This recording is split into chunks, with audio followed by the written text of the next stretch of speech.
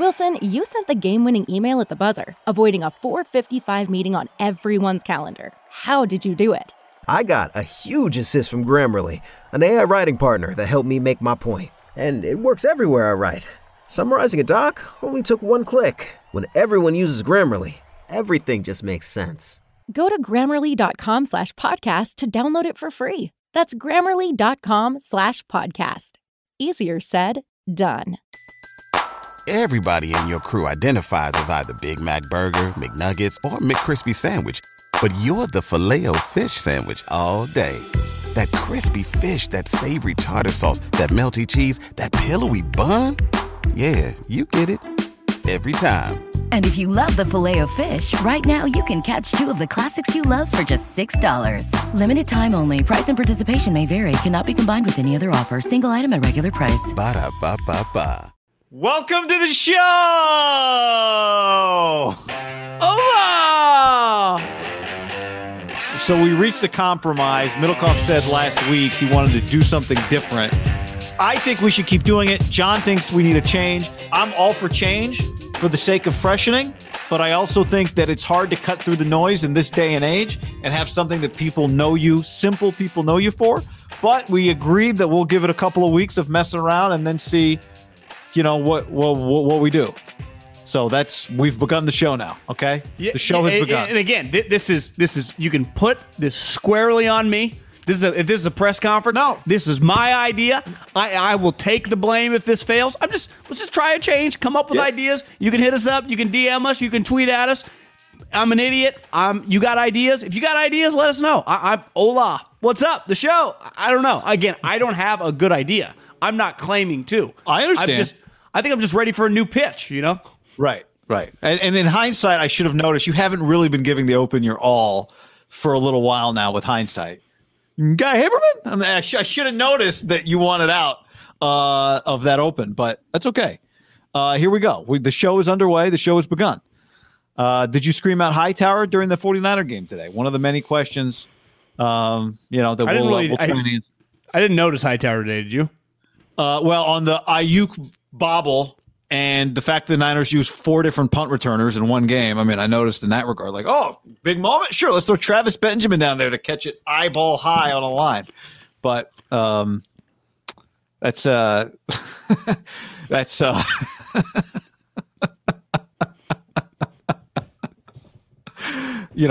another. I feel like we should start the show again, but here we are. We've begun. All right. Hey, I'm Guy. I'm John.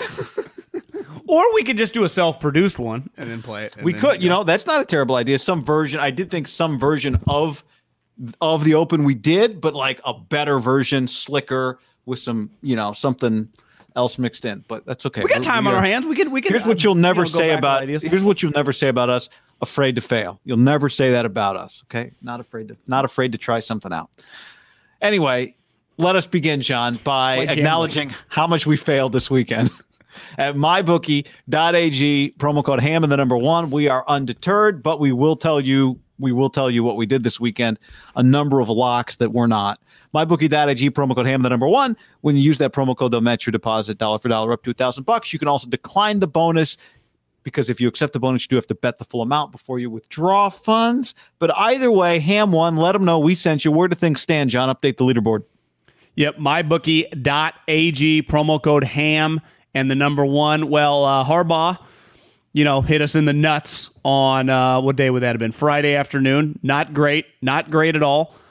Then today. It started before that. Could we $100 parlay, but $100, in modern day, 2022 is really, what does that get you? A sandwich and a pair of socks? But the $500 to me is a pretty big kick in the dick because we were taking a big swing on Cincinnati, which they played Alabama a lot closer than Harbaugh played Georgia, at least in the first half. Then today, we've been keeping an eye on the Colts game. That had been ever changing the number. And I kept looking in my phone yesterday, and it wasn't on. You said you saw it, and then I remember I checked this morning, and it's 8, and then I put the $500 in, and before I could press accept, it said the line had moved to 8.5. Turns out it wouldn't even have mattered.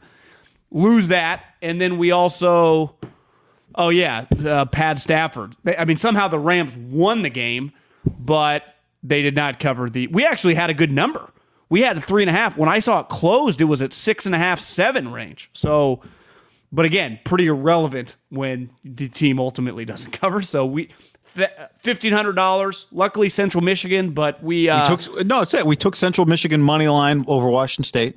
Yeah, we're bleeding right now. We're bleeding. Now, Alabama's an underdog guy. You can get them as a true underdog in this game. What's the number on that? It's like 2.5. I think it's like plus, probably 145, 125. Here's my question: are they going to be plus 2.5 when that game kicks off a week from Monday? Yeah, it's not going the. I'll tell you this: that number's not getting bigger. It's only getting smaller. You don't think Alabama's so? We're going to show up. Well, I guess there could be a lot of money that comes in on Alabama, right? Which you get Alabama plus 120 money line. Georgia. Yeah, I like that. Is he going to win 8 national championships? What is he, 25-1 against former assistant coaches? You want to put $500 on that right now? Yep, you're right. Go do it. That number, you get Saban as an underdog in the national championship. Are we going to roll out like next Monday and Alabama's going to be like plus 4.5? Is that number going to get bigger? Well, unless how's that even possible? Yeah, you're right. I don't know. As good as it gets. I am on a cold streak, so I am too. We'll just bet Alabama. Just take Nick Saban. Let's just take Nick Saban. Yeah, I will never, ever cry in my Cheerios if I took Nick Saban and lost. We did it. I did it. So there you go. All right, John, let's start with the 49ers performance. Trey Lance and the 49ers. Trey Lance got the start against the hapless. I love that word. I saw somebody tweet this weekend. I don't remember who it was. It might have been maybe Kevin Clark was like, the only time you ever see the word vaunted is when somebody's talking about a vaunted defense. The only time you see hapless is when somebody's talking about a bad team. But Trey Lance and the 49ers beat the Texans. Let's talk about Trey's day. What did we think? You got to give him credit because it was a little, I don't think people were nervous, but it looked a little rocky early. But as the game went on, made some big plays, threw a couple touchdowns. One was a layup, but the touchdown to Debo was sweet. He definitely settled in. Even, we can talk about the opponent all we want, but he got better as the game went on. And to me, you won the game. For a split second in the second half, it was 7-3. They were losing, I guess, before they had the touchdown drive, where you just started thinking, could they lose this game? It wasn't, you don't really think that in the first half, but in the second half, it's 7-3. They're not doing much on offense. You just go, could they lose this game? And then they score, and they go up, 10-7, and then you just get a little breathing room because you're playing the Texans, and they take care of business. But I think the end of the half drive was pretty big for them, made some plays, which they got a little lucky, right? Because they get the ball to end the half, but then the Texans call timeouts, then they punt it back, and then they start using their timeouts, and then they get the ball back. It was a pretty just Texans Kyle weird at the end of first half fucking situation. Yeah, look, I said this after the end of the half. It's good, I think, for a young player in Trey's position to have a few things to get lucky. And he got lucky on that drive. The ball went through the defender's hands, hits Ayuk. There's 7 seconds left. There's not enough time, you think, for another play. It goes through the DB or linebacker, whoever's hands it went through, goes to Ayuk. He steps out of bounds. They kick the field goal. That and the Marcel Harris fumble play, which I am pro forward progress. I did not think that one deserved to be blown dead because of forward progress. And then they get a pass interference as Gene Steratore is trying to explain the forward progress. So they caught some breaks there. But I thought what was important, I'm with you, was the end of that first half. It took some time for him to settle down. But I do think, one thing I was thinking about watching the game was he's only made one start. He's played another half. And there is an expiration. If you, I don't know, are trying to run a 7-minute mile, let's say, and you spend a month practicing to run a 7-minute mile, and then you stop for 3 months, you don't just start back up where you left off. Trey Lance started, and then he didn't get to start again after that. So I thought in the first couple of drives, it looked like his first start all over again. He looked uneasy as a runner. I didn't think he was really comfortable. The one thing he consistently does is keep his eyes downfield when he breaks the pocket, but he was breaking the pocket early. And you could tell by what Adam Archuleta was saying, probably some of the conversation he had with Kyle Shanahan this week was, well, Jimmy gets rid of the ball very quickly. And Trey was not getting rid of the ball very quickly. But it did feel like the drive at the end of the half just settled him down.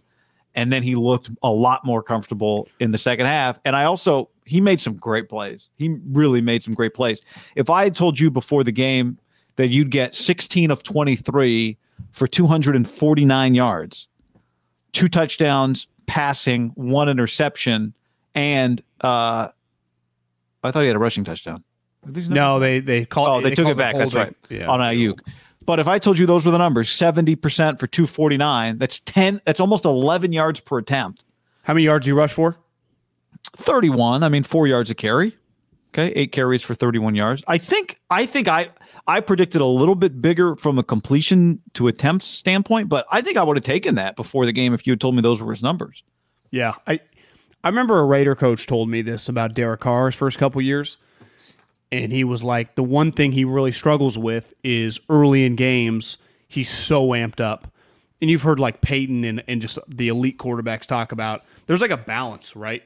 Like when you watch the scrum in the NFL or even college football, when the guy brings them up before they go into the locker room to then immediately come out for the game, every player is fired the fuck up, right? Linebackers, O-line, everyone's hit. It's like gladiators. But the quarterback, and probably the kickers too, like you can't really be like that. But it's understandable for young players to kind of battle that. And to me, he just looked first. His home game, place is rocking. He's getting his second start of the season. He just looked amped and fired up. And I think that's kind of understandable. And he definitely just, part of settling a guy down is getting a completion, getting a first down, making some plays. And you can still see he's pretty tentative when he runs. Yeah. And he's not that fast relative to NFL players. Partly because he's, probably a 4.65 guy, his play speed. And most guys in the NFL now, we have defensive linemen running 4.5. Every linebacker's running 4.4, 4.5. All the slot corners and the safeties are all running 4.4, 4.5. Like the speed on defense has never been faster. Because a couple times, I think just the average, if you're not like some NFL scout or whatever, you might think he's moving a little slow. I think it's really more their speed, like because he's known as an athletic guy, and he is athletic, but he is not a burner when he runs. To me, his running is going to be, he's going to use that as like a second, like a change-up pitch. Like his pitch, and as you saw, is like when they hit the big Debo play, is going to be throwing the ball. He made a couple nice throws to that Ayuk play that kind of got him going. Was that on the drive before half? They moved across the hit him on the slant. Yep, 42 yards. Then late in the game when he hit the one-handed catch to Kittle, like he's going to be an explosive passer. He's not going to be some guy that breaks like rushing records in the NFL. And it's understandable, myself included.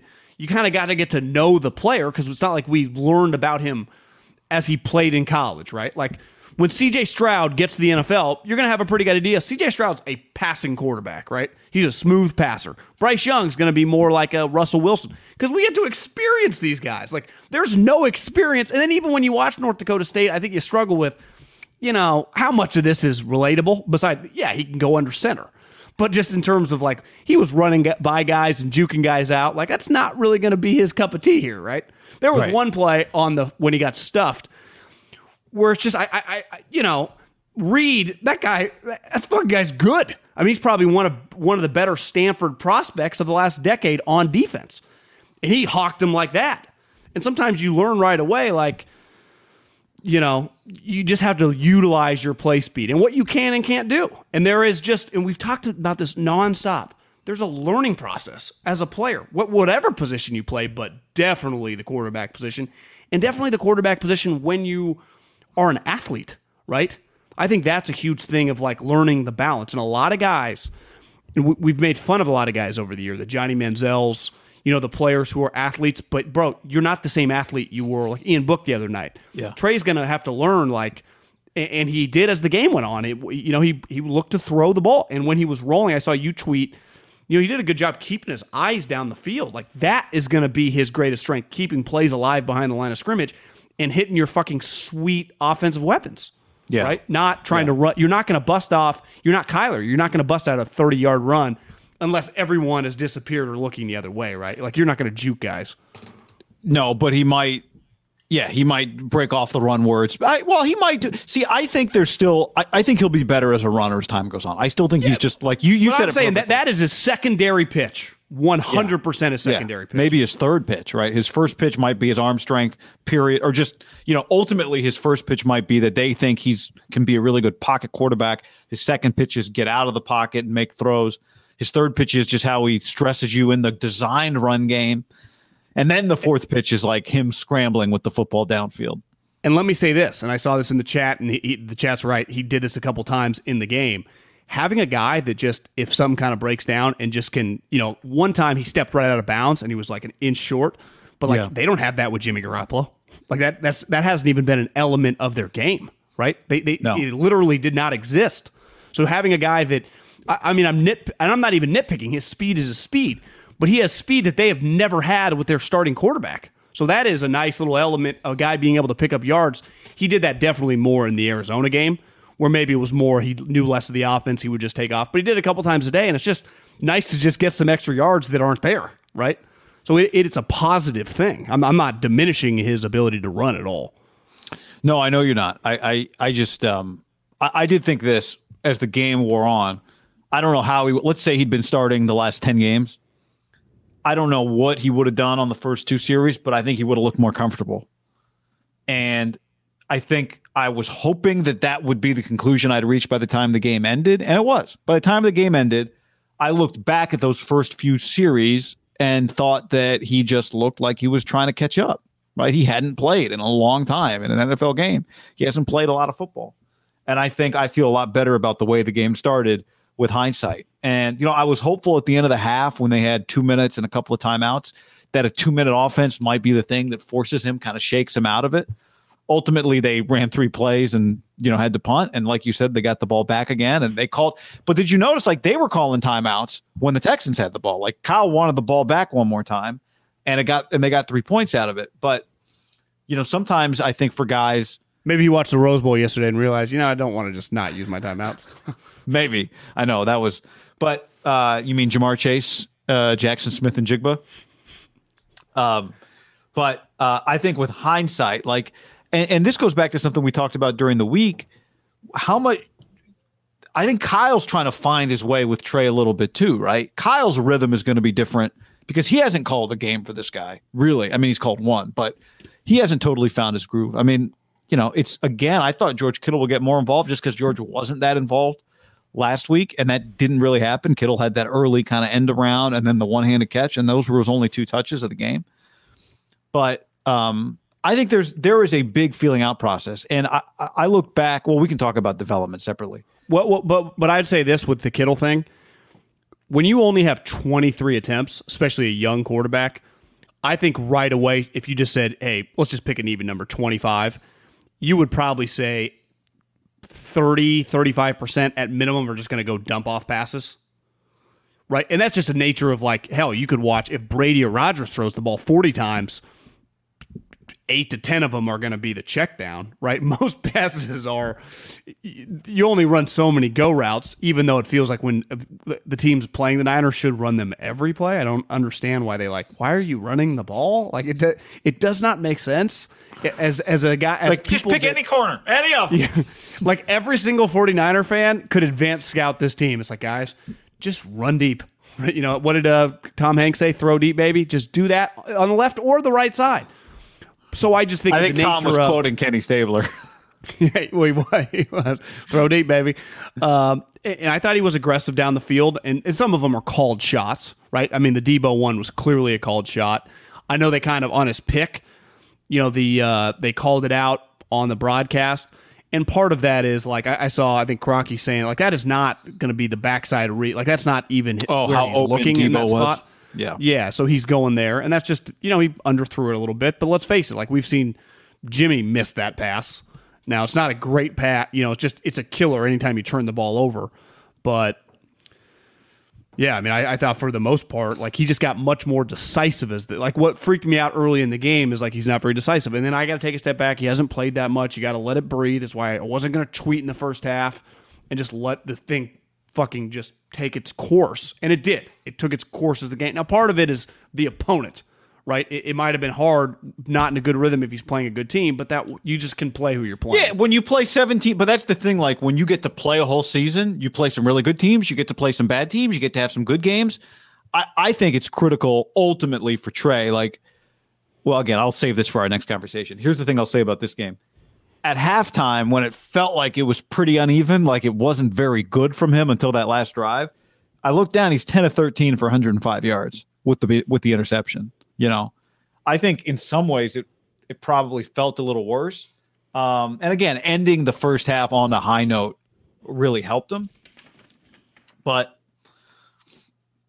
yeah, I think in some ways he's more comfortable throwing the football than he is on some of these run plays. Part of the stat though. He got, I think, 45 yards on the IU catch.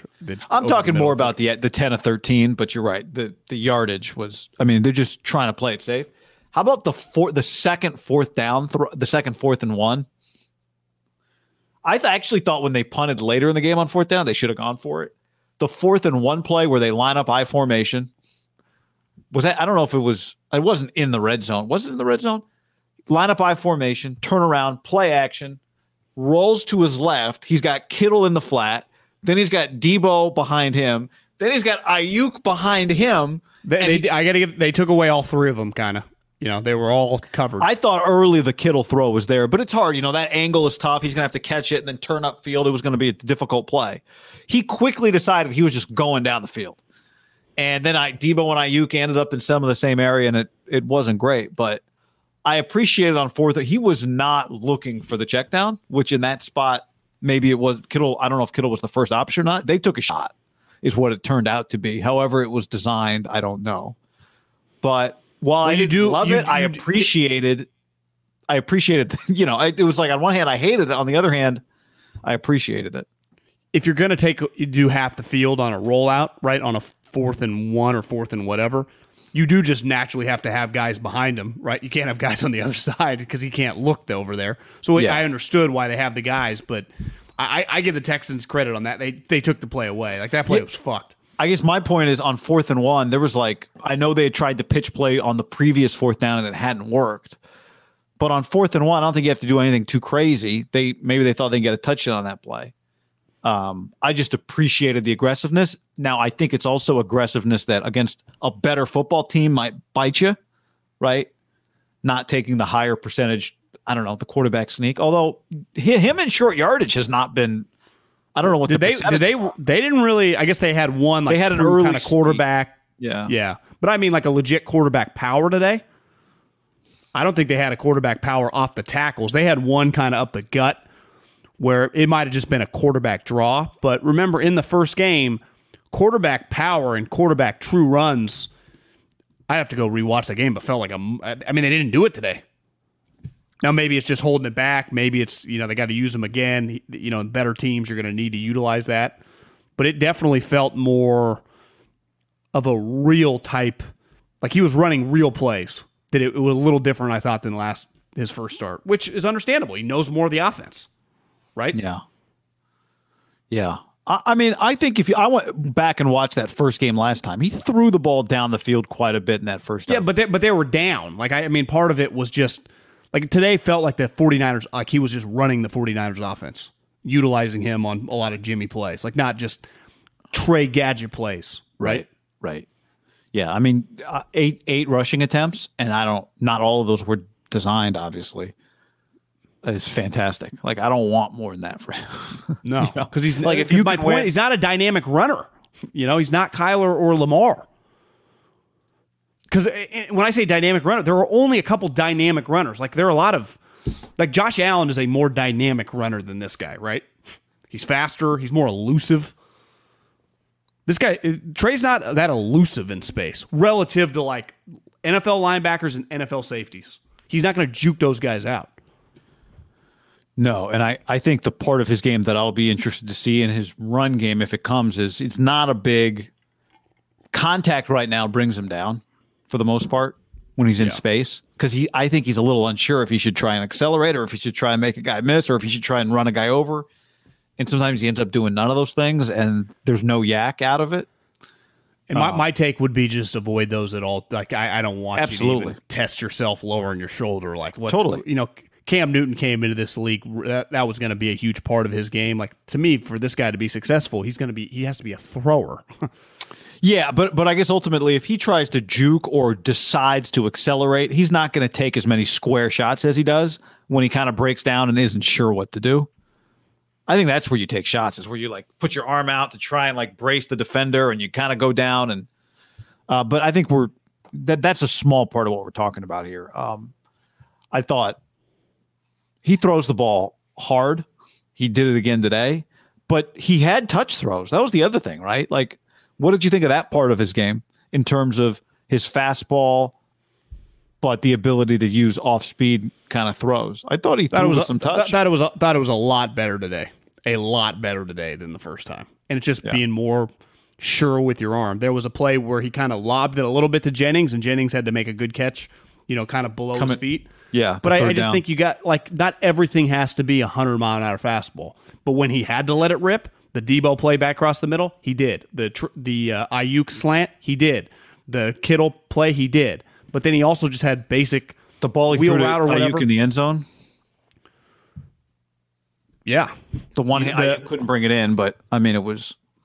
But even just like the basic, I know it's a layup throw, but we've seen young guys fuck it up. The first touchdown pass to Elijah Mitchell, just the roll out and just dump it. Didn't throw it. You know, there was once a running quarterback for the 49ers not that long ago that was not something his cup of tea, right? And it's understandable because you see it in baseball a lot of time. A lot of guys don't know how to throw off-speed pitches because his best attribute is this kind of cannon arm. He could make throws. Like, his arm power is just much, I mean, obviously greater than the other guy. You know, it's pretty eye-opening. Even Davis Mills, who's, you know, pretty solid young player, he's got a much stronger arm than Davis Mills. Like, Davis Mills, his arm, I'd say, like, is a Cousin-ish, you know, type. See, I think it's a little better than Cousins' arm. Cousins has a good arm now, though. Yeah, that's true. Know? That's true. This is a good point. You know, let's not forget this detail to go back to. Let me see where this comment went here. Who said this? Blah, blah, blah. I can't find it. Somebody said he only got one ball batted down at the line of scrimmage. That was nice. Right. That was a big talking point. Yes, it was. Previously. So what did you think of his throwing motion? We spent a lot of time talking about that after his last start.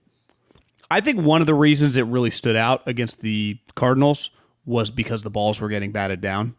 And it was like a coaching point that the motion was delayed. I didn't even think about it today. It wasn't something that really crossed my mind or thought that it was. I thought more early on when I thought he was struggling, and this will be something big picture that he's going to have to improve on, is just being decisive with your reads. And even Archuleta kept mentioning it. Like, the other guy's strength is getting rid of the football fast. Like, Jimmy is 1-2, boom. Now, we don't always know where it's going. It flies.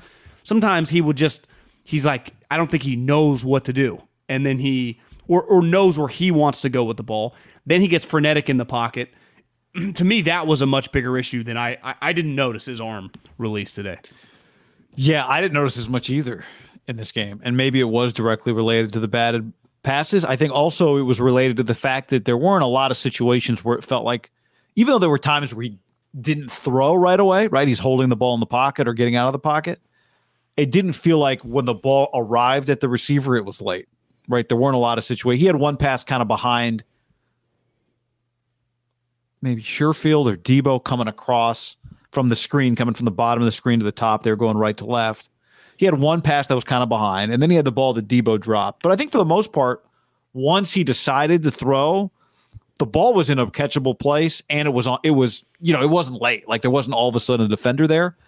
And part of that might be like Arizona just has better playmakers on defense than the Texans are solid, not as a team overall, but they can give you a little bit of battle for 2 or 3 quarters for the most part. Solid. JJ, I mean, at the time was there. An underrated part of his game was he always batted passes. Like, that's maybe what he was really good at. I'd have to look back on how many balls he batted that individual game. He definitely had 1 or 2.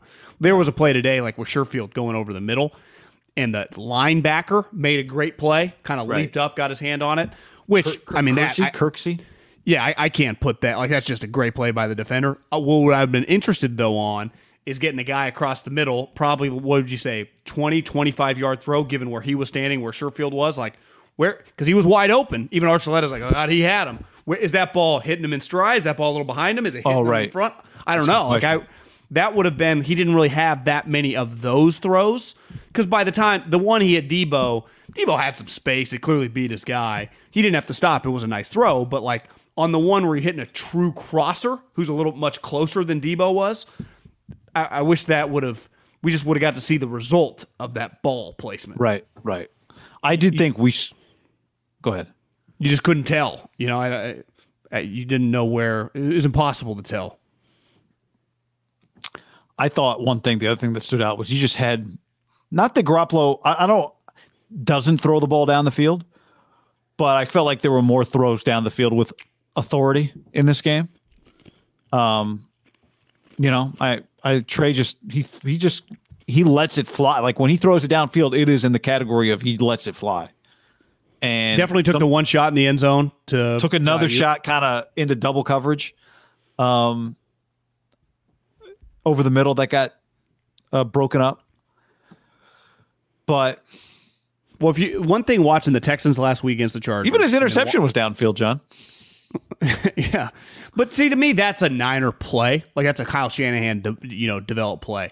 They don't run, and just watching the Texans game last week and watch the Texans game this week. Now, Cooks, who, if that guy's going to be a free agent, like, he's good enough, like, someone's going to give him some money. He's kind of like resurrecting his career. Like, I think he looks pretty good. Is like the Texans just run some go routes, right? They did it last week. They did it again this week. Wouldn't you say, for the most part, now part of this is Jimmy's been the quarterback for, several years. The Niners, like, in their repertoire is not just going deep and throwing it. They don't really do it that often. Just one-on-one coverage. Like, you watched the Bengal game today. They fucking throw deep all the time to Chase. Just one-on-one, throw it. That's not really the Niners' game plan on the outside of the numbers. And so I don't know if Kyle's not used to calling those plays, but that would be something, if I was him, I would institute with Trey Lance. Just some go routes with either 11 or 19. Just run some go routes. Or even, like, if you can get one-on-one situation. Now, this guy's probably in the slot more than he's truly on the outside, but even like a Jennings back shoulder throw, right? That's, like a 12-yard, 18-yard, somewhere in that range, like a comeback, and he could even be on the other hash, or maybe even on the same hash, but they push the ball outside. Like, that's just not really the Niners offense, unless it's a design play by the head coach. We're setting everything up to take this shot. Because don't you think that play that he threw the pick was clearly a design to get him leaked out down the corner, right? They tried to do that specifically.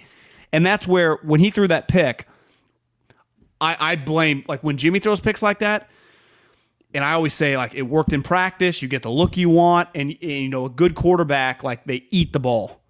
Even if you don't see the wide open guy, take a sack, right? Anything's better than the pick.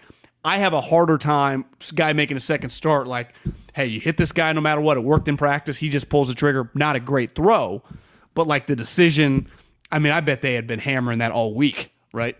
We're going to get this. We're going to get this. We're going to get this. He's fucking 21. He's like, we're going to get this. And it just wasn't. And this is what goes back to what you were saying about the touch.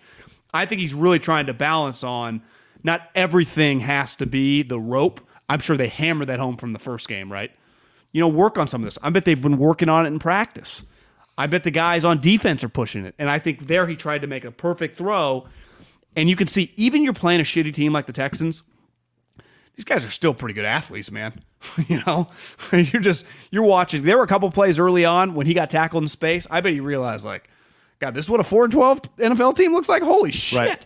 Right. You don't, by and large, you don't get to sleepwalk on anybody. Hell, the Bucs didn't get to sleepwalk on the Jets, right? It's just to come back to beat the Jets today. Unlike the NBA or baseball, even if you're on a bad team, every game is so big as a player, because at any moment you can get cut. At any moment, this could be, it's your resume. I bet most guys on the Texans, like, how many guys on the Texans right now, agents are telling them, I think they mentioned this during the broadcast, He was like talking to Rex Burkhead. They're like, how many of you guys are on 1-year contracts? He's like, I don't know, a lot of us. It's like they're all just kind of mercenaries, probably the wrong word, but because that's what it kind of feels like. But they don't have terrible players. Like you watch the Texans, they got some legitimate NFL guys. Well, every time something happens in not every time, but they got a lot of guys where I'm like, oh, I remember him from being on that other good team. Oh, I remember him when he was on that. Do they have Philip Lindsay? Yeah, they got Philip. Or is he on the Dolphins? No, they got Royce Freeman. They have Philip Lindsay. I think might be on Miami now. He is. Maybe I saw him last week. But yeah, they got enough guys where it's just like Cooks and Burkhead, and maybe that's the whole list. I remember him when he was good. Chris Conley?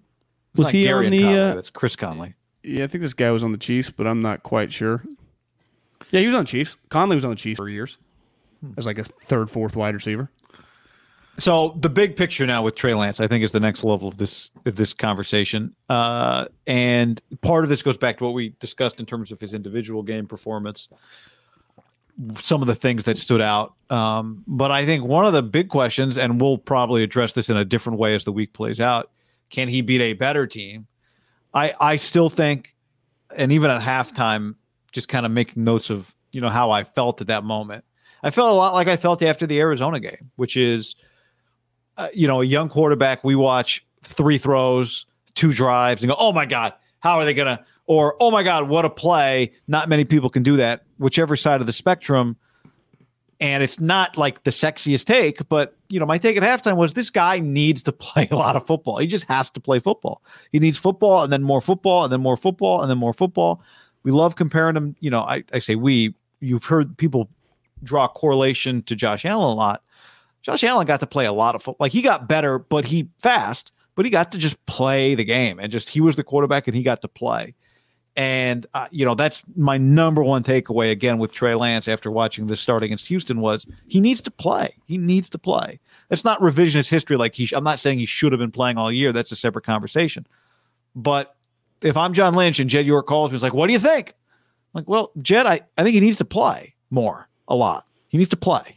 Yeah, I mean, to me, we'll get in, I'm sure, as the week goes on. Like, he should start this week no matter what and just keep starting moving forward. One thing I think you deal with young, athletic, running quarterbacks that you never do, even with a guy like Jimmy or Carr, like that level of athlete, and obviously to like the Manning and Brady's that can't move at all. They always have to perfect like the sliding in the pocket. Like, say what you want about Jimmy. Jimmy, for the most part, is pretty good in the pocket, just kind of moving because he has to be, because he cannot run away. Early on in the game, and you'd have to talk to like quarterback coaches, and a lot of quarterback coaches, I guess more and more have been around them now, but these guys didn't really exist. I would say over the last like decade, there have been a ton more. But sometimes, like if his first read wasn't there, this happened early in the game because as the game went on, he got more decisive. Instead of like moving over, he like take two sprint steps. So he's like kind of runs into like almost the back of an offensive lineman, and then he has to run away. And I think that's an early sign of athletic quarterbacks. You got to battle through that. There's a balance of being calm in the pocket and not being frenetic, and then knowing when to just kind of take off. And I think Russell's probably the best example of a guy that like mastered that over time. Those first 4 or 5 years, I think that their guys would tell you it was fucking all over the map. Deshaun kind of got to master it at Clemson, and by the time he got to the NFL, was really smooth at it. And he can even be like that a little bit, but we haven't seen him in a while now. But I always thought he was a smooth athlete in the pocket that then waited to kind of move. That is one thing that is going to be an off-season project. Now, I don't know the drills or whatever.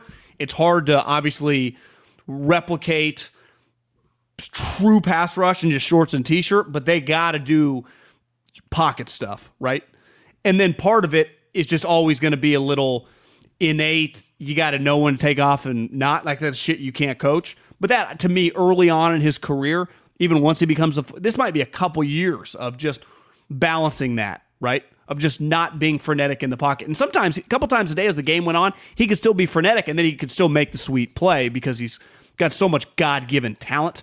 Yeah. Right? Like, you watch Davis Mills, like, he got sacked a bunch as the game went on. But he's just going to step up in the pocket, move over. Like, he's a pocket quarterback. And that's, I don't know how I don't know if there's a perfect answer for that, right? It's just you need him to become the best version of himself doing what he can master. Right. I think the question is, and this is like every quarterback over time, right? There was a time when it wasn't crazy to say Colin is one of the most unique or whatever. Jaws, I think, said could be the greatest quarterback of all time. Whatever he said, one of the most unique. There's a point in time where like, yeah, he is one of the most unique. And then as time goes on, players have to develop and, improve on their weaknesses and that sort of thing. And I don't think we know yet. I'll be very interested. Like after we get a year of Trey Lance, is he a guy that vacates the pocket early? Some would use the word just leaves. Leaves is a good name, but vacates is red area football talk. Does he leave the pocket early a lot? Right? Or the more he plays, does he see it better? Does he get rid of the ball quicker? And he doesn't have to leave the pocket as much. Part of leaving the pocket is one of two things, right? Either you're holding the ball too long or your offensive line isn't holding up. And it felt like he holds the ball. A hallmark of Jimmy Garoppolo is he gets rid of the ball quickly. It's one of the first things you notice about him. His physical motion looks like Tom's, and it's built to get rid of the ball as quickly as possible. And it's not an accident that it kind of looks the way it looks, because that's who he grew up kind of in his football world emulating, as Tom was with him every day. I don't know if Jimmy worked with Tom House, but Brady did, and he looks mechanically a little bit like Tom when he throws. That's not Trey. And we're not talking about mechanics. We're just talking about, do you see it and do you throw it? And I think that'll be the big question I have with Trey Lance. Is just as time goes on, the thing you do year one and the things you do year two are different. Like as you progress, then the standards change, and then we need you to do different things, right? As you get more expensive, now you got to carry a team more, all those sorts of things. So I think the number one question with him is, will he – I love John. I think to me, one of his greatest qualities is one of the hardest qualities to find in a quarterback, that he is a mobile quarterback that wants to throw A, B, C, D. He does not look to get out of the pocket to run or to panic or to scramble. He looks to get out of the pocket to create more time to throw, which I love about him. But I also think he's realized early on in a couple starts, like, I don't know, I'm not running away from as many people as I definitely did in college, right? Because he would have plays in college where he would like juke guys out. So he knows right away. That's actually a good lesson to learn. And maybe it just would have come without that. Like he did not look to run. And maybe that's a coaching point they have in him. Because the other thing that I wrote down, and this is just, it's unfair. Like this, he's going to get, to me, a first year before. Like I'm not Zach Wilson, Mac Jones, Trevor Lawrence. They got beat 75-0, it felt like today. It's going terribly. And it's like, okay, you hold on to the football too long. Well, every single game, imagine for these young players, you are seeing things that you've probably never seen before. So if you're holding on to we were critical of Jimmy holding on to the football too long sometimes, right? When a couple times, like he took a bad sack in the Tennessee game. He's a 30-year-old veteran in a big spot, right? You're allowed, like Peyton Manning and Tom Brady probably have plays where they hold on to the football too long. But there are given situations, if you're watching football throughout a weekend where you're like, well, you cannot take a sack here, right? This will take you out of field goal range, or you're out of timeouts to end the first half. Like, you got to get rid of the football. And to me, those are things, the more comfortable you are with your offensive players, the more comfortable you get with Debo, Ayuk, and Kittle, the offense, what you're seeing on defense. And you're going to get, assuming he plays this week, maybe gets a playoff game, and then the first half of next year, he's going to be seeing all sorts of new shit. Like, it's going to be a work in progress. To me, like him holding on to the ball, I'm not going to criticize him for that right now totally, because it's kind of unfair to do to any young quarterback. You can be critical of Russell Wilson holding on the ball too long. He's been in the league a decade. Even Josh Allen, like in Mahomes, and the guys that have been now starting with, if you've had 16 straight, you start doing the math, you're like, well, these guys are at 60, 70 career starts, right? They've seen how many different cross dog, cover 4s and 7s can you see? Trey Lance, like, there's a chance today he saw a defense he's never seen today. Like, bro, I've never seen a safety do that on cover whatever. Right? I mean, and he's going to get, I guarantee he's going to get some of that this week, right? Just listen to you talk. I think we've talked a lot. I'm not breaking news to anybody that he hasn't played a lot of football. We all know it and have probably heard it too much. But to your point, today was the second game he's played against NFL level athletes, right? Like Joe Burrow didn't play in the NFL at LSU, but he played against a lot of NFL level athletes. How many NFL level athletes? In practice every day. In practice, yeah. just think about the amount of playmakers on the field relative to what Trey Lance has done before. So when you say it's his, like we say, he's played 2.5 NFL games now, it really is nothing when you start thinking about the speed of the game. The quality of the players that he's facing is really, really, really high and really new to him. Really new to him. You know, and I think when we think about development, we always talk about year 1 to year 2 the most.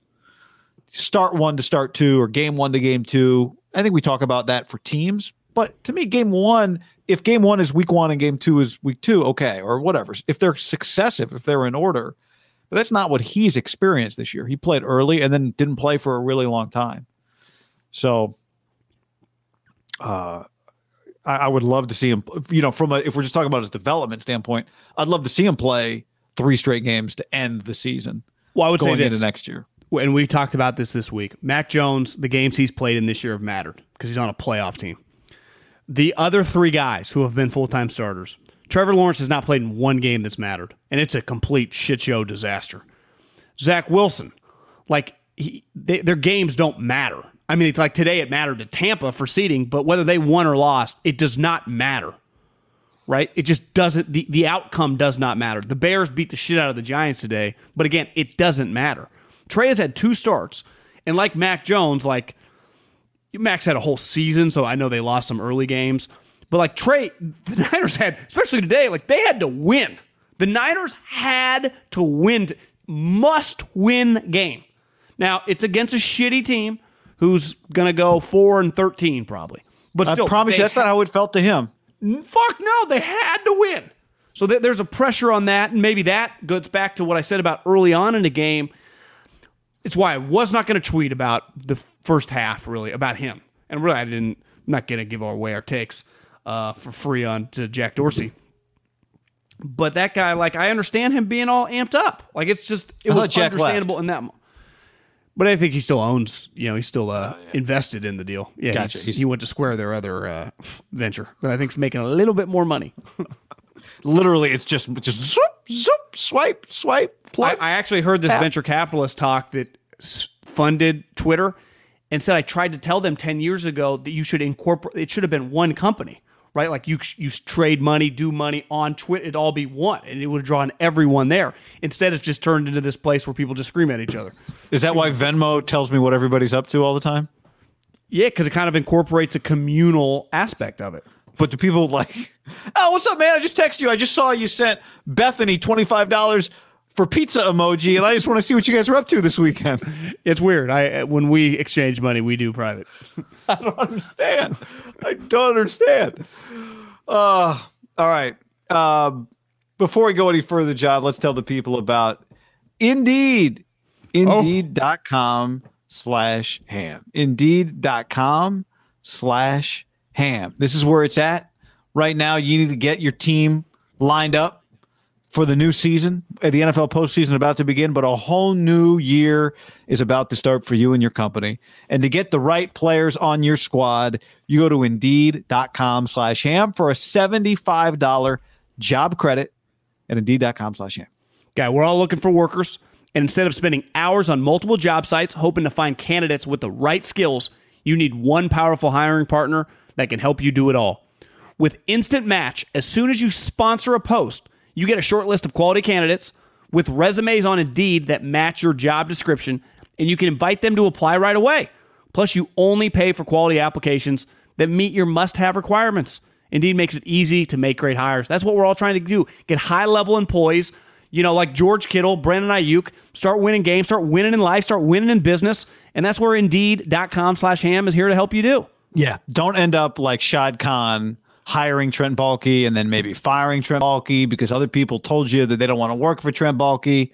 When you go to Indeed.com/ham, you work with Instant Match, where over 90% of employers get quality candidates as soon as they sponsor their job post.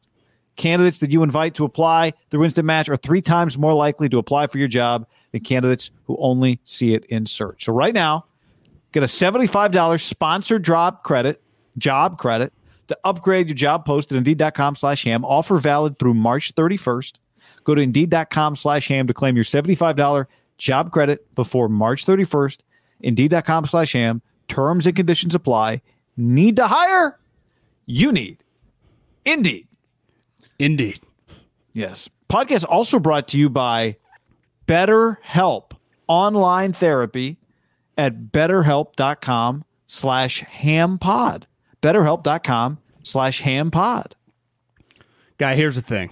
It's been a long year. It's been a long couple years, and obviously the start of a new year. This is not a crisis line. It's not self-help. It is professional counseling done securely online.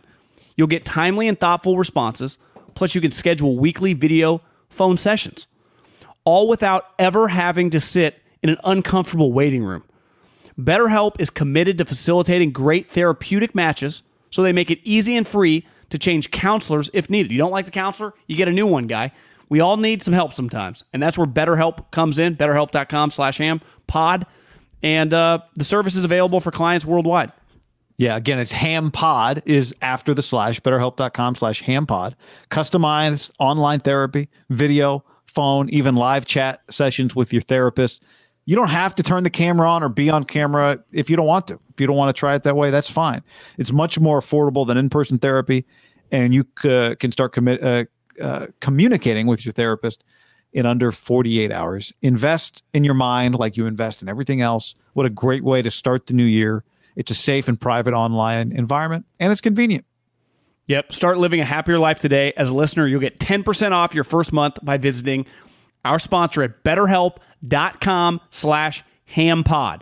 Join over 1 million who have taken charge of their mental health. Again, that's betterhelp, HELP.com/hampod. betterhelp.com/hampod. BETTERHELP.com/hampod. All right, John. So the Niners won the must-win game they had to win. They did not get the help from the Panthers that they needed, which means that their work for the postseason is not done.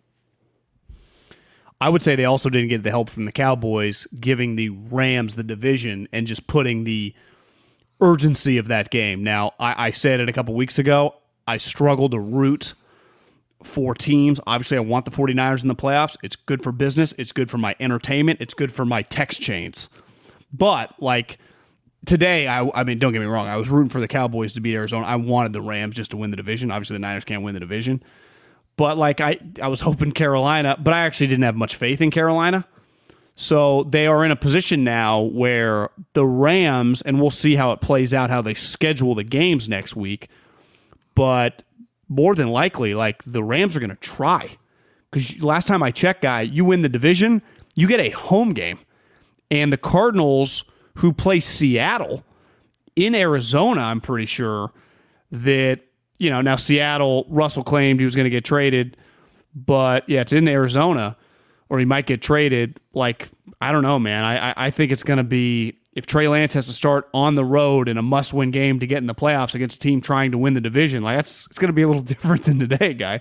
Well, first of all, I would remove the quarterback from it. If Jimmy Garoppolo, I mean, I know they have Sean McVay, Kyle Shanahan has Sean McVay's number and the Rams' number, but there's a scenario where the Niners, where a Saints team who's been searching for, I mean, with their quarterback situation makes the playoffs. That would be, I think, to quote you, a major kick in the dick to miss the playoffs, and that Saints team makes, like, a year where you look back at the NFL and go, this year you missed the NFC playoffs? Like, I'd even argue the Eagles finding a way to get into would be like, the Eagles too got in the playoffs. I know their schedule's been easy, but holy shit. It is a island of misfit toys making the playoffs in the back end of the NFC. Not the top of the NFC, although the top of the NFC doesn't quite look like, you know, the Rams and Bucs don't look quite like maybe they did. We're not even talking about them. We're just talking about the lower group. We're just talking about the last two. A little bit like, listen, I was able to talk a lot of shit about Kingsbury because he missed the playoffs because the Bears got in at 8-8.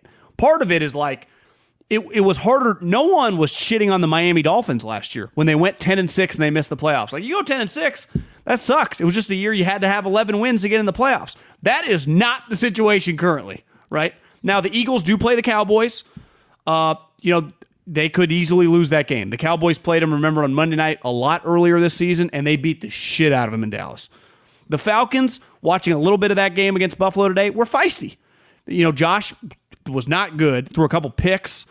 But again, I cannot, I'm giving the Saints that win. The Eagles, I wouldn't quite give them that win, but the Niners, they would just have the same record because they're not, assuming that if, let's just say the Niners lose, the Eagles have 9 wins, right? The Eagles are already at 9 wins. The Saints right now are what, 8-8? So they have to win to get to 9-8. Yeah. The win today got the Saints to 8-8. Now the Niners win, they're in. It's just that simple. You win, you're in, because the only other team that get to 10, fighting for the 6 and 7 spot would be the Philadelphia Eagles, which obviously you own a tiebreaker against, but it doesn't even matter. There's be no tiebreaker. You would just have the 6 and 7 seed would be 10 and 7, right?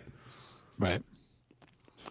Yeah. And clearly this is going to be one of those. It's a pretty easy week for Sean McVay.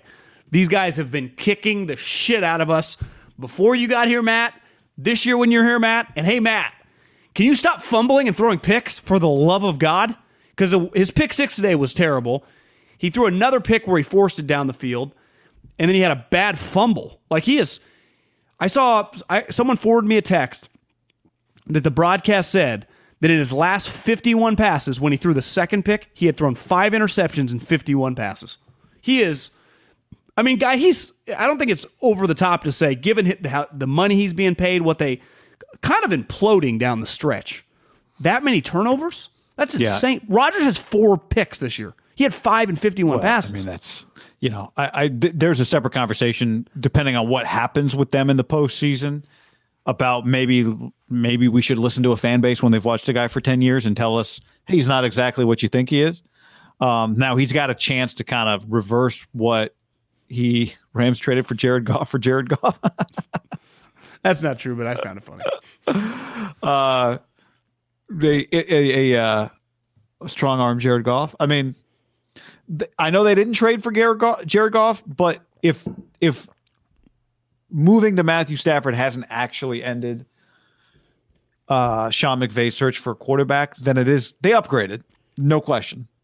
They've got a better chance to win the Super Bowl because of what they did.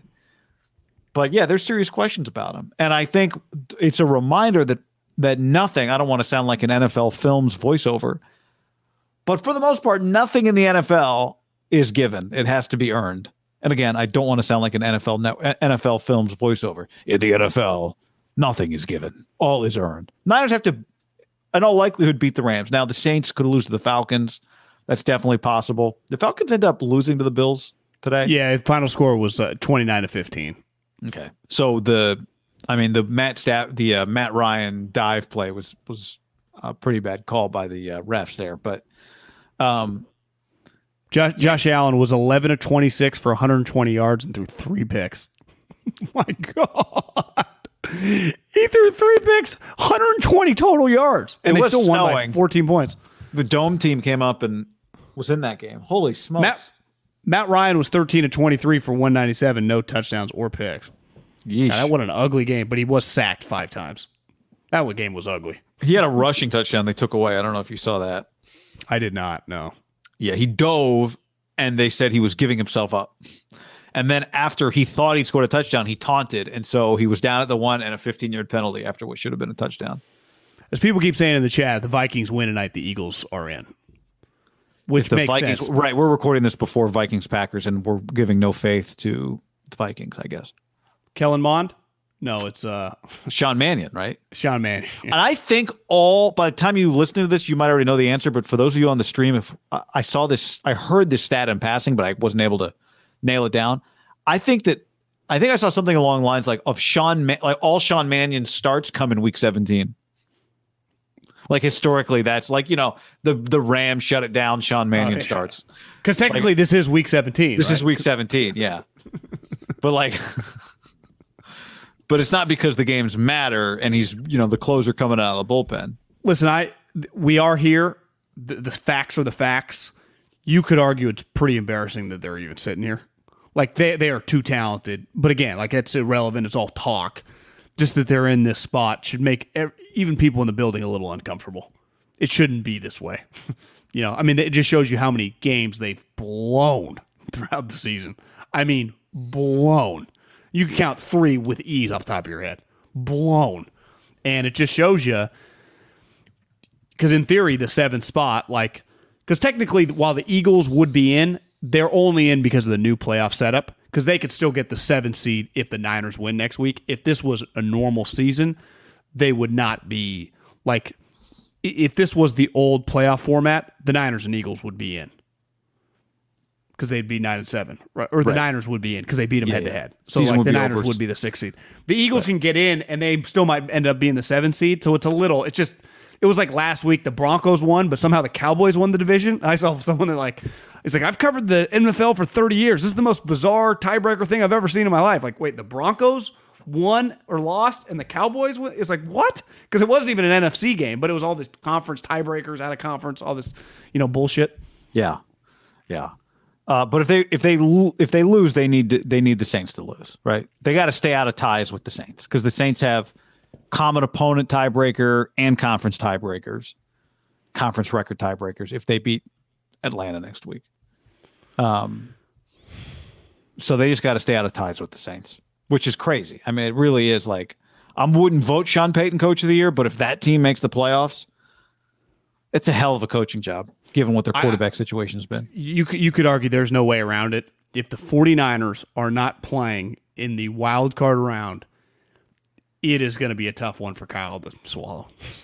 It just will. And they're going to be an underdog this week, I'm sure, especially if Trey plays, and they should be, even though they've beat him so many times. Trey Lance should not be favored against the Rams. And it's going to be tough. Because the whole body of work. It's what coaches always talk about in an individual game, right? When a guy fumbles with a minute left and you're down 3 or you're down 4 and you're driving to you got to score a touchdown, you get down to the 10 and then the dude fumbles and the coach comes after us it's not Williamson's fault. It did not come down to the one play. It'll be easy for Kyle to be it did not come down to this one game. And he's kind of right. It's the body of work. We're in this position for a reason. But, everyone is just going to be somewhat tunnel vision in the game. You lose it. And especially if they could always, change the times of these games. Historically, we haven't been in the 7-team playoff mode that often, right? It's only year 2 of it.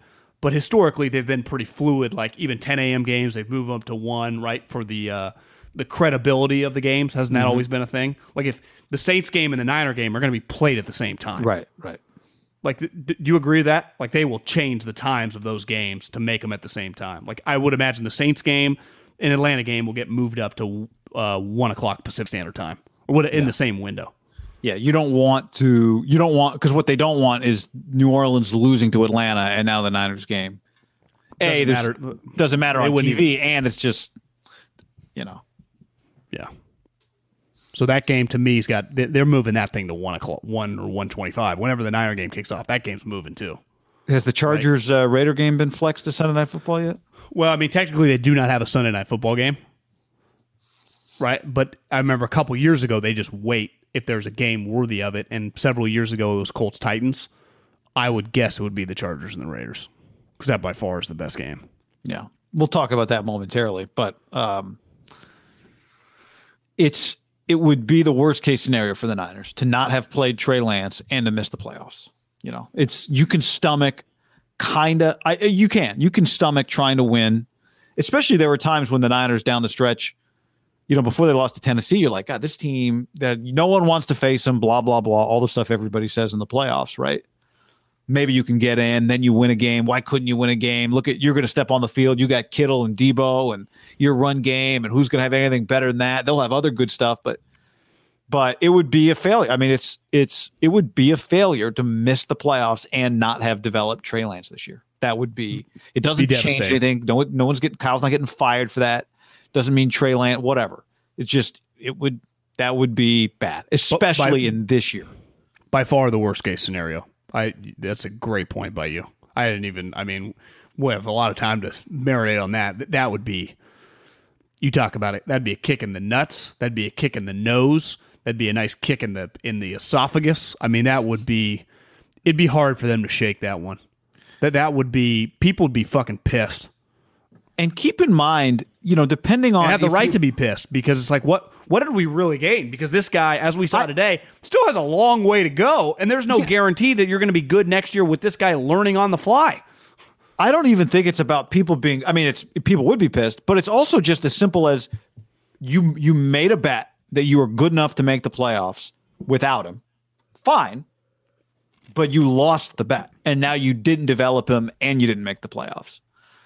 And so you don't have now, depending on, how does this look? Does he start this week? Do you make the playoffs? Does he there's a scenario, right, where Trey Lance starts and beats the Rams and then they play a playoff game and maybe they lose, but he plays well. And now he's got 3 straight starts and he's got a playoff game and you're feeling good about him and the hype machine and Jed selling tickets or whatever. I mean, the tickets are sold, but you know what I mean?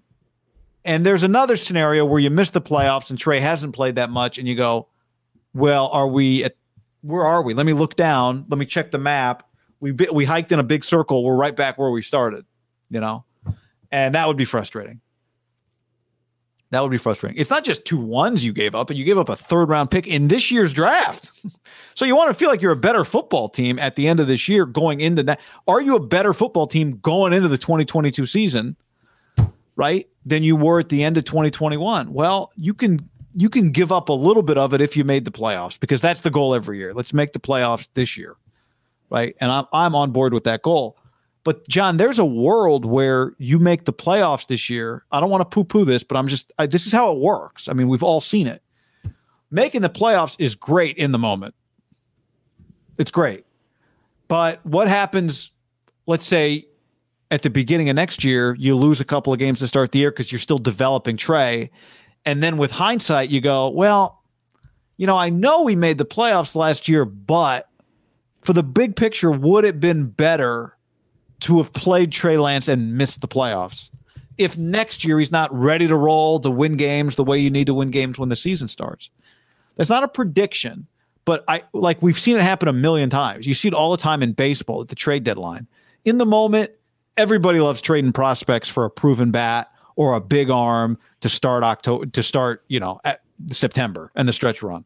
And it's great. And every time it happens, go all in. The whole thing that you do, this whole sports thing, is trying to get a September where your team thinks it can make the playoffs. That's cool. But if you don't, or even if you do and you get bounced in the first round and then you've got 5 years of, the guy left as a free agent and now the guy you gave up is an ace for somebody else, and you go, well, shit, maybe that wasn't the best thing to do big picture. So that's still on the table too. You said it. I had to just look it up. The Niners don't have their 3rd-round pick in this upcoming draft either. No, they don't have the 3rd. So the Dolphins have their 1st, and they had a 1st in the playoffs. Yeah, making the playoffs is a huge. You can at least swallow it, even if you lost in the playoff game to the Bucs or the Rams or fucking whoever, you Dallas by a couple touchdowns like that. To me, at least, especially if you got Trey getting the reps. There's a whole other elephant in the room, of this little Jimmy comeback season. What do you do in the playoffs? That's another thing. Kyle, he's in a weird spot right now. He could, if he does the right move, it's like when Bochy, go to a pitch hitter, and we see it sometimes in other teams when it doesn't work. You're like, this idiot. But sometimes we do the pitch hitter and the dude hits a home run. Can you imagine if Trey somehow they win this game against the Rams and then he goes back to Jimmy and they get smoked in the playoffs? People be like, what are you doing? But if somehow you go back to Jimmy and he wins the playoff game, then everyone will be okay. But he's already got a couple curveballs that I already saw Rap Sheet throwing out this morning. There's just some stuff what's he going to do? Now, it's hard to tell, is he just doing this to keep everyone kind of on their toes? Which he said before, if it doesn't behoove me to say something, I never want a competitive disadvantage. You don't want the Rams to know that Trey's going to start. So I would imagine they're not going to be dead set who's starting and who's not starting. They're we'll take it day by day with Jimmy and we'll see where it goes. Yeah, Jimmy, they took it day by day this last week, and Jimmy wasn't healthy enough to put on a uniform, right? He finished the game with as many shoulder pads on as Antonio Brown did. What did he even I don't think he made it to one practice, did he? I think he was DNP all 3 days of practice. No, he did he did the throw before practice. What day was that? Tuesday? Monday? Tuesday. Right? No. He didn't. Yeah, he was out there. They tried whatever. The trainers took him out before the practice started, right? Yeah, but he did not practice. But Monday DNP or Wednesday DNP, Thursday DNP. Once the practice started, Jimmy was gone. No. Like, do you expect that to be any different this week? I don't know.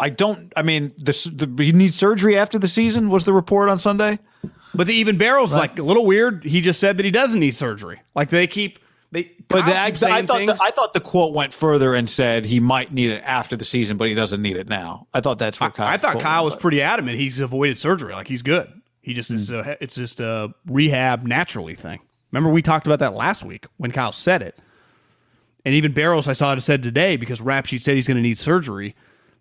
And then because Kyle had said earlier this week, like that is not the case. But again, it's hard to tell. Like, are they trying to fuck with everyone? I don't even know why. So here's the Barrows.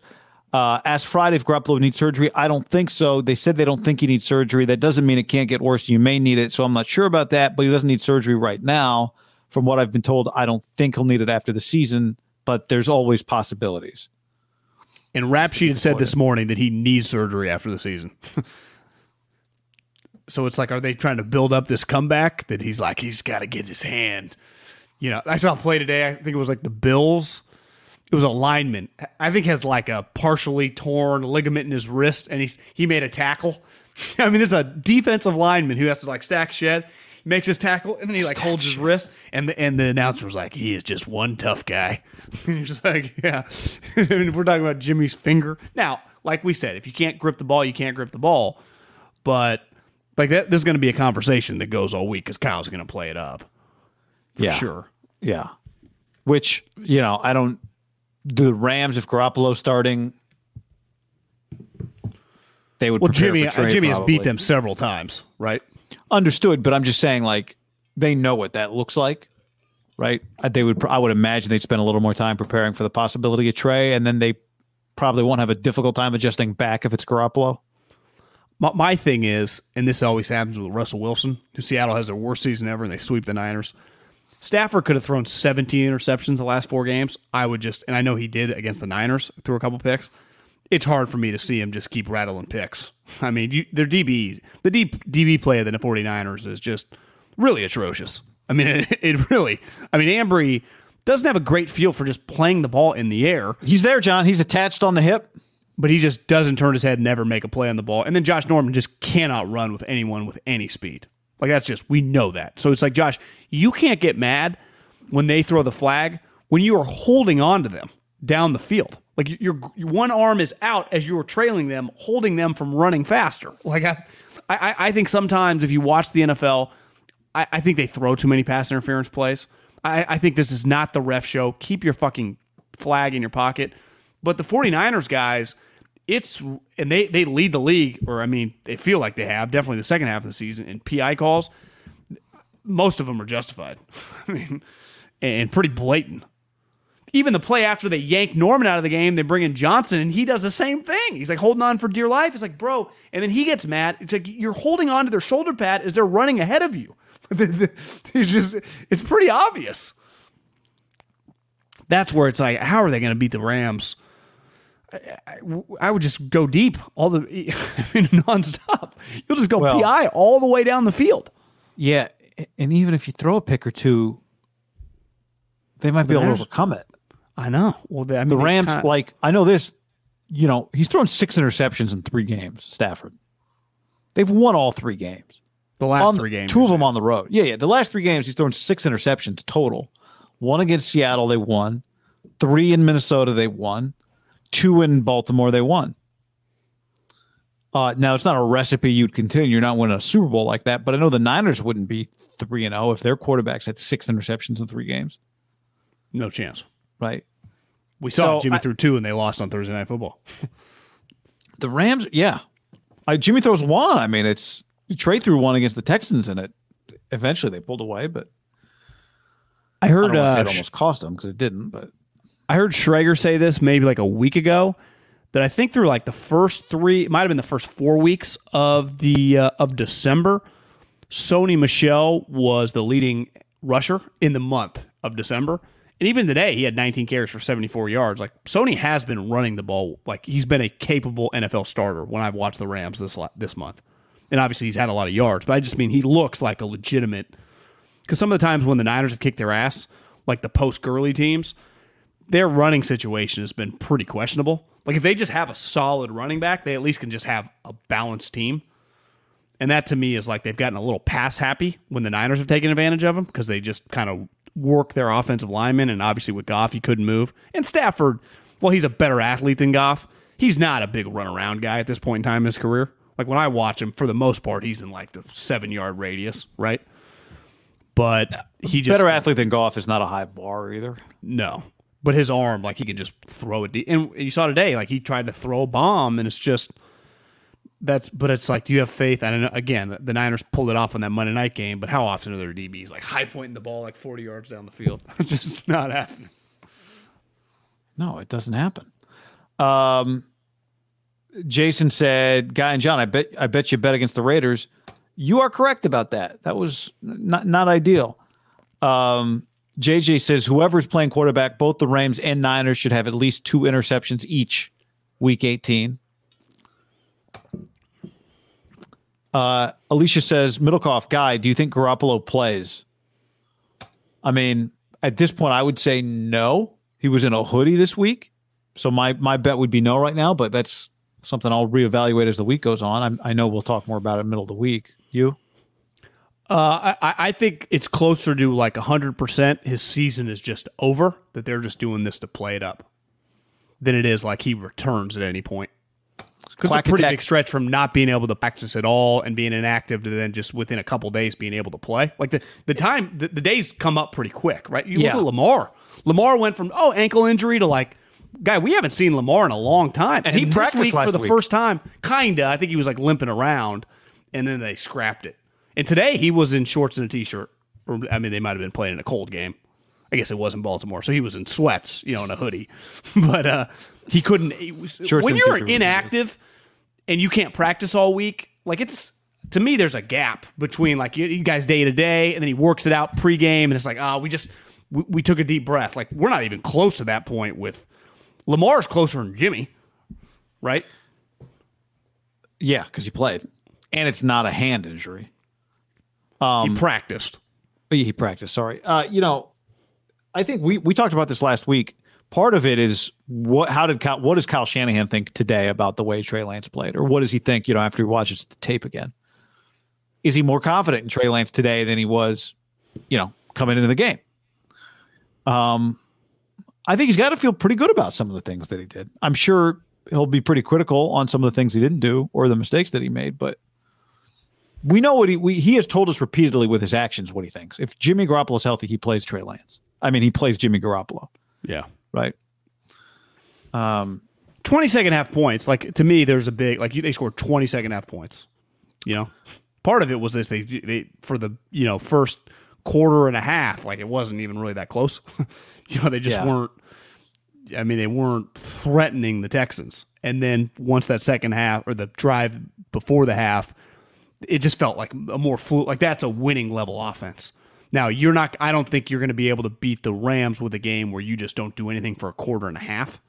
Like, you can have a couple bad drives, but you need to threaten them more often. The Seahawks game, the Titans game, and now the Texans game too, where you just kind of take some time to get going.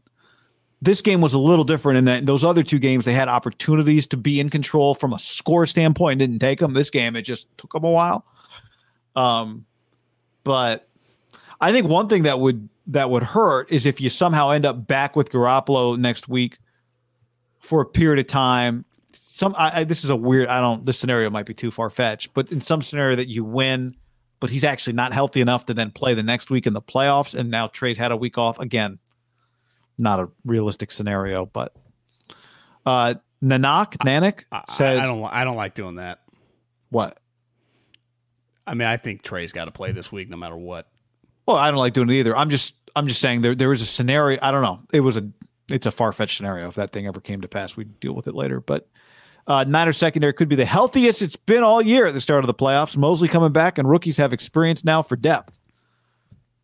I guess healthiest since Jason Verrett got hurt. Remember that? There's also a difference of like, we've only seen 2 games of Trey, 2 starts, and he's shown enough. Like, God, there's something to work with there. There's something to work with there. And then just like Ambry Thomas, like, it hasn't gone very well. at all. I mean, his best quality, I guess he can run straight, but it's like he makes no plays. He PIs all the time. Like, that's not, he's got experience, but he's been terrible. So expect him next year just to be like a solid starting corner. I don't even think you can do. Like, he has to make a dramatic jump to where they are going after him every single time. And that's with Josh Norman on the field. Today, for the first time, it was like, let's also try out the other side. It was the first time they've done it in weeks. It's like, guys, I would try both. Like, I wouldn't discriminate. These are equal opportunities to get PIs and go route touchdowns. I promise you. I can't even imagine how many Niner fans, every time they run, they're like, oh my, why are they doing this? It's baffling. At one point in time, I thought, are they kind of tanking this a little bit? Because why would you not throw it all the time? Especially coming off a game. This was a team that just came off a game where they beat the shit out of the Chargers. They hit a bunch of deep balls. But that's not. I don't think offensive coordinators just. I got Brandon Cooks and nobody else and Davis Mills, and I'm just going to try and shoot it out with this defense, right? As Nick Bosa just starts bearing down on my guy. I just don't think that's not how offensive coordinators, by and large, want to call a game, right? They kind of come in with a plan. We're going to be balanced. I don't know what it ended up being for them, but. The Niners are lucky you guys think like that, because when they don't, they really get their back against the wall fast on defense. Yeah, I mean, I'd be a little pessimistic that it would work that easily, but they were 66% today. I mean, 5 yards per attempt. But guy, every time they throw it deep, for the most part, it succeeds all season long. No, I know. I'm not acting like you throw it 70 times a game and every route's a go. It's not even feasible. You guys will get tired. I think, though, you could at least double up on the amount that some of these teams are taking shots. And that every time that they run it for 2-yard gains, again, you have to run it every once in a while just to kind of, like you said, take the pass rush off. But you have to admit they could have probably thrown it 5 more times a day. Even if it's like 3-step and let it go. I don't know. But, go after the two corners. I know. They are, of any team that's in the mix for the playoff, their liability, given the way the sport is played, has to be the biggest liability left, right? Well, you have teams in the mix for the playoffs. You don't have any faith when the ball's in the air. No. Somebody's about to make a play. And when the ball ends up on the ground, you do this thing. You go, any flags? Any flags? Hold on, just checking. Last call, any flags? Oh, fuck, a flag. That happens quite a bit. All right. I counted it up, I think, 3 times this year. I wrote the Raiders off. The week they got blown out by the Bengals going into Thanksgiving, where they were going to go play Thursday, short week in Dallas. I said they were DEAD, dead. They are not. They went and beat the Colts on Sunday and now play in maybe the most dramatic game potentially of Week 18 against the Chargers, with a chance for Rich Bisaccia and Derek Carr to take the Raiders to the playoffs. For as big of a failure as it would be if the Niners missed the playoffs, it would be one of the most remarkable things I've ever seen if the Raiders they went 10-7 and won this game. It truly would. I mean, when you factor in the things that happened to them in that month stretch of the coach, the Brandon Cooks incident, and even the Damon Arnett incident, like, it was just, what is going on? For them to win today, obviously we put $500 against them, but a lot had to go of, I watched them play last year. Now, you could argue Rivers probably better than Carson, even though Carson's numbers this year are pretty good, but it just, the Colts are way better. They led the league in Pro Bowlers. It was in Indy. The Raiders got their ass kicked last year in Vegas. Listen, they had to be one of the sexier picks to bet against because the line kept going up. It started at like 6, was all the way up at 9 by the kickoff. And early on, you could tell like the Raiders are kind of here to play, and the Colts were off. And then they just kept it around. Derek made a couple bad plays, but for the most part, that game-winning touchdown, I guess he kind of had the walk-off touchdown to Renfro, but he had another touchdown to him on the roll. He made some just incredible plays. He really did. And Josh Jacobs, really good player, but it's not like he is Mr. Dependable. I mean, he gets hurt in every single game. Every single game. right? So he's not like when he's fully healthy, he's a really good player. He's like a top 7-ish running back in the NFL.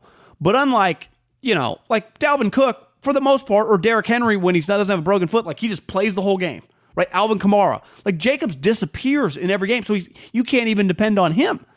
And then they're throwing to, because, listen, they do get Waller back this week, who they would have had, he got his test so late in the week that kind of fucked him. So that's a guy they haven't had. I feel like I haven't seen Darren Waller in 2 months. I think they've been won some of these games, guy, without Darren Waller. Renfro has had moments this year. He's been incredible. Because if I'm the defensive coordinator, they're throwing to Renfro or Zay Jones, especially if Jacobs is out of the game. Like, that's who he's going to, Hunter Renfro. And I love Hunter Renfro, but it shouldn't be this easy for him. He gets in one-on-one coverage a lot. Guy, he had 7 catches for 76 yards today. Yeah. Zay Jones was really good. Zay Jones has actually been pretty good for them. Yeah, Zay Jones has been good. Over the course of this 3-game winning streak. He's 6 catches, 8 catches for 120 yards, deep threat. He's been good. I don't know if it's the 7, the single digit, looking the Marquette King number. You wonder how could they keep this up? But Derek also just he threw an interception that didn't end up killing him, and he made some really impressive plays. Right, he was 24-31 in the game, and he threw 2 picks. But I also think if I were to, it's always easy with hindsight, just talking about the bet, but just simply for as solid as the Colts feel, Carson just, I support what they did, and they could win some playoff games, but I don't know, man. Well, here's the thing. They lack a dynamic element to their offense right now. Patriots and the Bills are both in the playoffs. They both secured spots. Now, they depend. If the Bills win next week, they win the division. If the Bills lose and the Patriots win, they win the division. But the 1 through 5, we know the 5 teams in. The Colts are in the playoffs too. They play the Jags this week. Like, did you see the Jags 1, 2, 3 Cancun? They did that about 3 weeks. Like, it's over. So it truly is, guy. It's because the Pittsburgh Steelers cannot get to Pittsburgh's done. I mean, they can't get to 9 win. I mean, one of these 2 teams, unless there's a tie, I guess the only way the Steelers can get in if these 2 teams tie, because they would be 9-7-1. Whoever wins this game is going to the playoffs. Can we assume the Colts are beating the Jags? How are they going to lose that game? Yeah, is going to the playoffs or going to Kansas City, or I guess Kansas City can still be the 1 seed. Yeah, who the Titans play? Titans play the Texans. Okay, I was going to say that would be pretty to end up in Tennessee as the last seed of the NFL playoffs. The AFC playoffs I know Tennessee's good, but that's not playing Kansas City. That'd be a hell of a break. Here's the thing: the Raiders make the playoffs this year. Whatever happens in the playoff game's great. Oh, I agree. Do you think if they win this game, which it's weird, like the Chargers should win, but I'm not. I wouldn't. I think it's a great game because they're both kind of untrustworthy. Yeah, I love this game. If he wins this game, does Rich at least get like a 2-year contract? Just like, hey, kind of one of those fake college type things? I mean, in adverse situations, very adverse situations, I'd have to give him a lot of credit. Now you'd say, all right, we're going to take a step back and kind of evaluate. You don't need a new defensive coordinator, right? Yeah, I guess they wouldn't be. I saw the chat. They wouldn't be a lock to be the 7 seed because technically, if the Colts are the 6 and they both have the same record, they have the head-to-head over them. So the Colts could go down to 7, they could be 6. So they could end up playing the Bengals or the Bills. It just depends who wins next week. Yeah. Yeah. Thank you. Green added that as well. Raiders can't be the 7 if they win, since they have the tiebreaker over the Colts. So minimum 6 seed. But it also depends. Like if the Patriots were to lose to Miami, then it does the tiebreakers. Like a lot of things can. I think a lot of people assume the Patriots and the Bills are both going to win, so they're not all in the. Like once you get the 3 or 4 team tiebreakers. Yeah. Because you could argue if the Patriots go, the Bills are playing the Jets. So if you're the Patriots, do you kind of go pseudo bye against Miami and just who gives a shit? We're going to play the Bills. We'll just be 10-7, because I might think like that. They're playing. What does that Jets. mean exactly? Like when you say, does that mean Mac Jones doesn't play? Yeah, I might think about it. Because if Mac Jones plays, you're not putting your. I'm going to give you the same advice I gave my buddy who just called me recently because he was getting a vasectomy. He just came from the doctor. They told me I got to shave. I said, gotta get two, more like it. And I sent him the Lawnmower 5.0 from Manscaped. It's going to be the MVP for him and for you this March. Go to manscaped.com and use the code HAM to get 20% off and free shipping. Get the Performance Package 5.0 Ultra, and you'll be the Cinderella story of March. The Lawnmower 5.0 is strong until the last stroke with a battery that lasts the entire tournament, a waterproof design, and interchangeable skin-safe blade heads that guarantee smooth ball handling every time. To top it off, the Performance Package throws in 2 free gifts, Boxers 2.0, and the new toiletry bag. So get 20% off and free shipping with the code HAM at manscaped.com. That's 20% off and free shipping. Manscaped.com, code HAM. When things get hairy, make sure to call on Manscaped in clutch time. ButcherBox.com/ham helps you make good decisions. Last night I was thinking about ordering out, and then I reached into the freezer, grabbed some ground beef, and all of a sudden it was homemade taco night. With ButcherBox, you don't have to worry about what's for dinner. ButcherBox is offering all of you your choice of weeknight meal essentials. You get peace of mind with ButcherBox because it's high-quality meat and seafood you can trust. You get the ultimate convenience because it's delivered right to your door with free shipping, as always, and you get the ultimate customization. Your customization might be, I don't know what to do. Send me the good stuff. And they send you the good stuff, curated. Right now, go to butcherbox.com/ham and use the code HAM, and you'll get either 3 pounds of chicken thighs, 2 pounds of ground beef, or 1 pound of premium steak tips for free in every order for a year, plus $20 off your first order. Sign up at butcherbox.com/ham and use the code HAM to choose your free offer and get $20 off. Backup offensive line in there. Not that you have 5. I don't know. It's a good question. Just something to keep an eye on this week. I think you'd be shocked some of that might happen if you feel pretty confident the other team's playing a really shitty team, which they're playing the Jets. But to your point, all that stuff is secondary to they got to win the game. And if they win the game, Rich Bisaccia is 7-5 in a really wild circumstance. And it's not just Ruggs and then Gruden.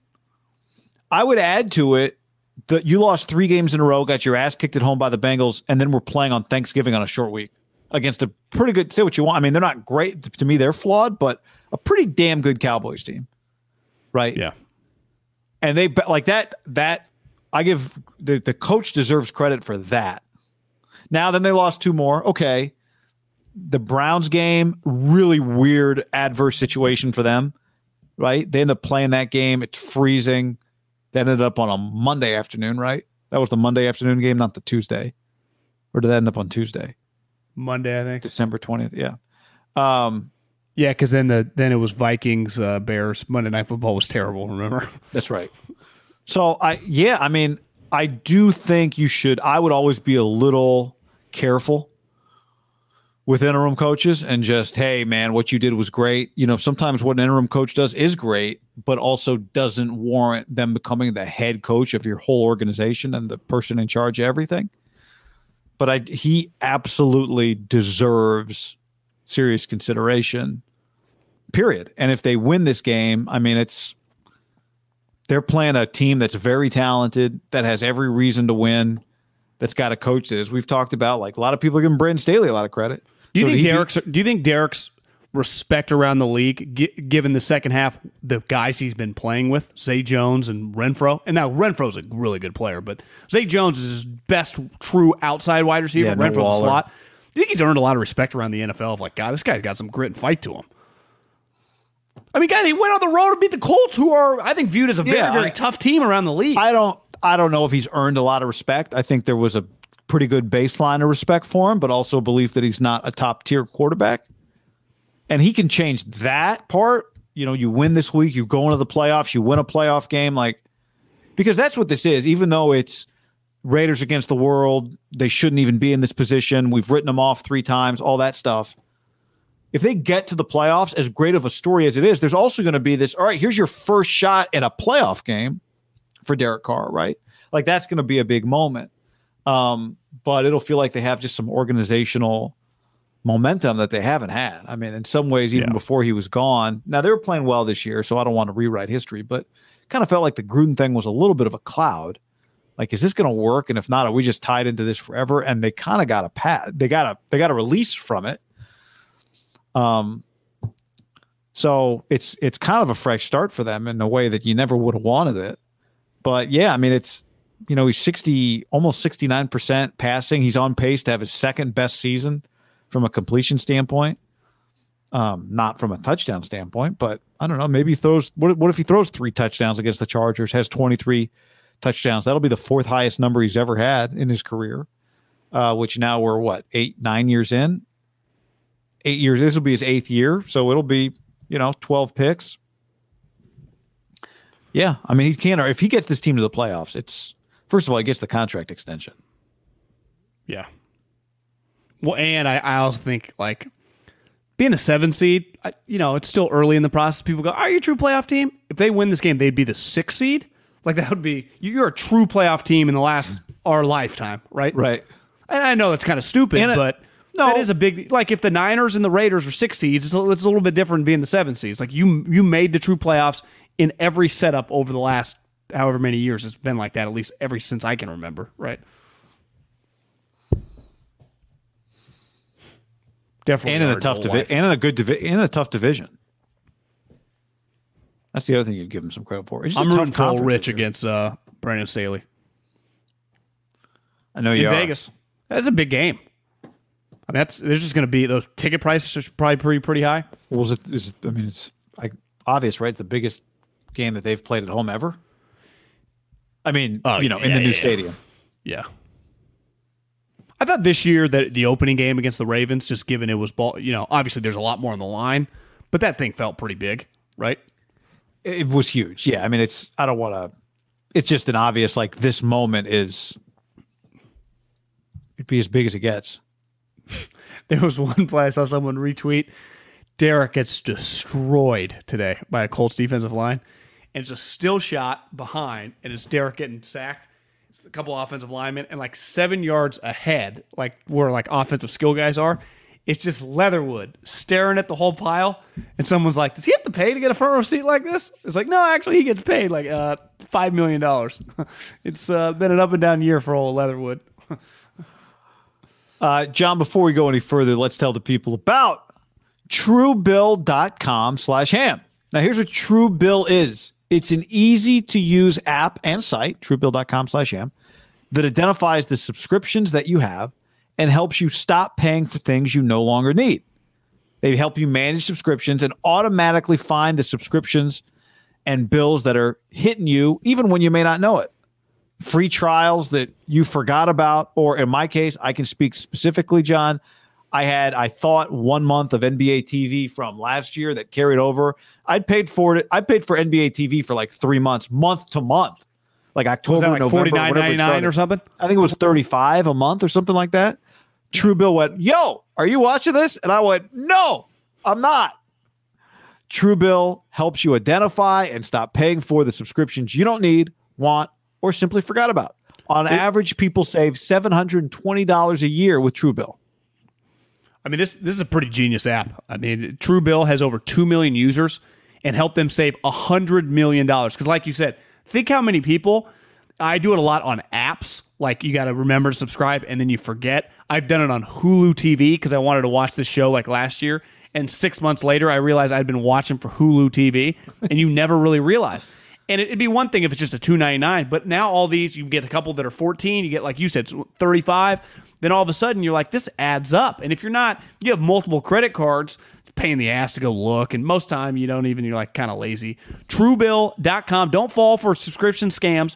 Start canceling today at Truebill.com/ham. Go right now, Truebill.com/ham. Save you thousands a year. Truebill.com/ham. Truebill.com/ham. Absolutely. Plus, it has other budgeting tools to help you track your spending and set goals for your top categories. Go to Truebill.com/ham to sign up. If you're going to get the app, that's cool, but go to Truebill.com/ham first. That way they know that we sent you. truebill.com/ham. Take control of your subscriptions at truebill.com/ham. Do it. Get on the Prize Picks app, just like me, and use the code HAM50 for a first deposit match of up to $100. Football season's over, but hoop season is getting hot. Tournament season or the fight for playoff home court, there's no shortage of high-stakes basketball moments this time of year. So get in on the excitement with Prize Picks, America's #1 fantasy sports app. And you can get it on baseball, too. I've got some season-long more or less picks on multiple stat projections on home runs.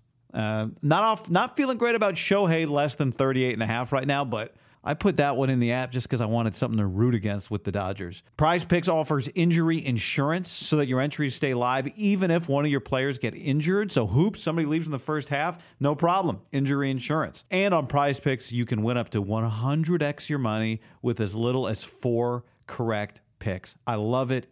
Download the app today. Use code HAM50 for the first deposit match of up to $100. Today's episode is sponsored by NerdWallet's Smart Money Podcast. NerdWallet's trusted financial journalists use fact-based reporting for some much-needed clarity in the finance world. The nerds will help you get smarter about balancing your portfolio and avoiding scams so your money is just as safe as betting against the Cowboys in the playoffs. Planning your tax bill so you don't dread April every year. And saving on travel. Vacations coming. You spend less on airfare. It means you're not choosing between surf or turf. It's surf and turf for dinner and maybe even an extra night stay. So listen to NerdWallet's Smart Money Podcast on your favorite podcast app. Future you will thank you. Tecovas, oh yeah. I was just looking at some pictures of a concert Luke Bryan, my wife and I went to, 10 years ago. She had some old cowboy boots on. This is like a couple weeks ago, and I said, you need some new boots because we're going to see Luke Combs.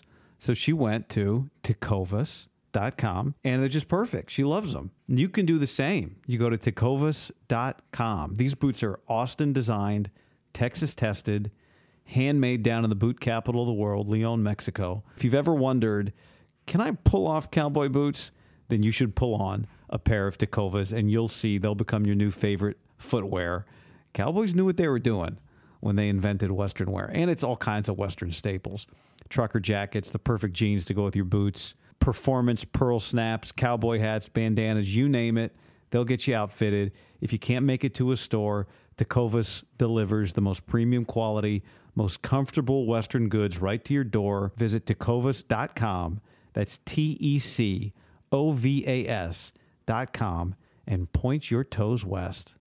Can I tell you about my friends? Very, very good friends. And mainly because I've been using this app for a long time. Game Time.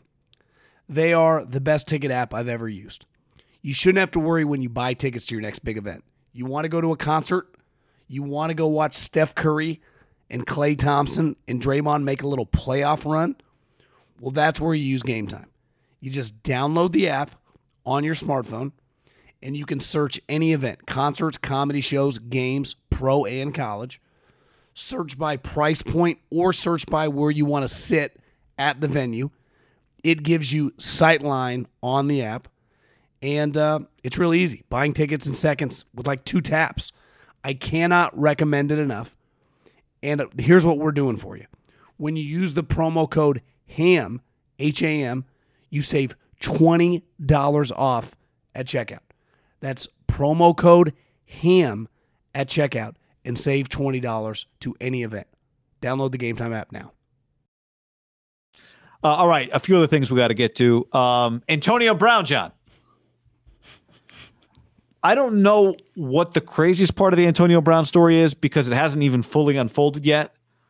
I've seen the video from 3 different angles of Antonio running off the field shirtless after Mike Evans tried to talk him down. And there's so many elements to this. One, Mike Evans like, hey, man, keep it on. AB clearly says, basically forget you, starts to take off his shoulder pads. Mike Evans just walks away. Like, I don't want to be in the photo when this thing goes viral. I'm getting out of the picture, which was smart. AB then runs off the field with the number 1 in the air.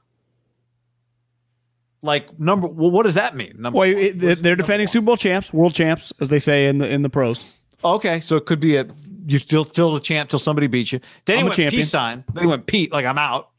Yeah. Shirtless. Wait, look cold. Couldn't have been Then warm. He had a waiting police cruiser outside? I don't think he did because someone took a picture of him waiting for a ride. I think he did get dressed. I think he went in there, got dressed, and took off. And I love people like, is he going to be on the team plane? Like, no, he's gone. He's not hanging around for the team flight. Do you think it's one of those? Obviously, they had a crazy win. I mean, they kind of... Did you see the end of that game? Brady hit that fucking ball down the sideline.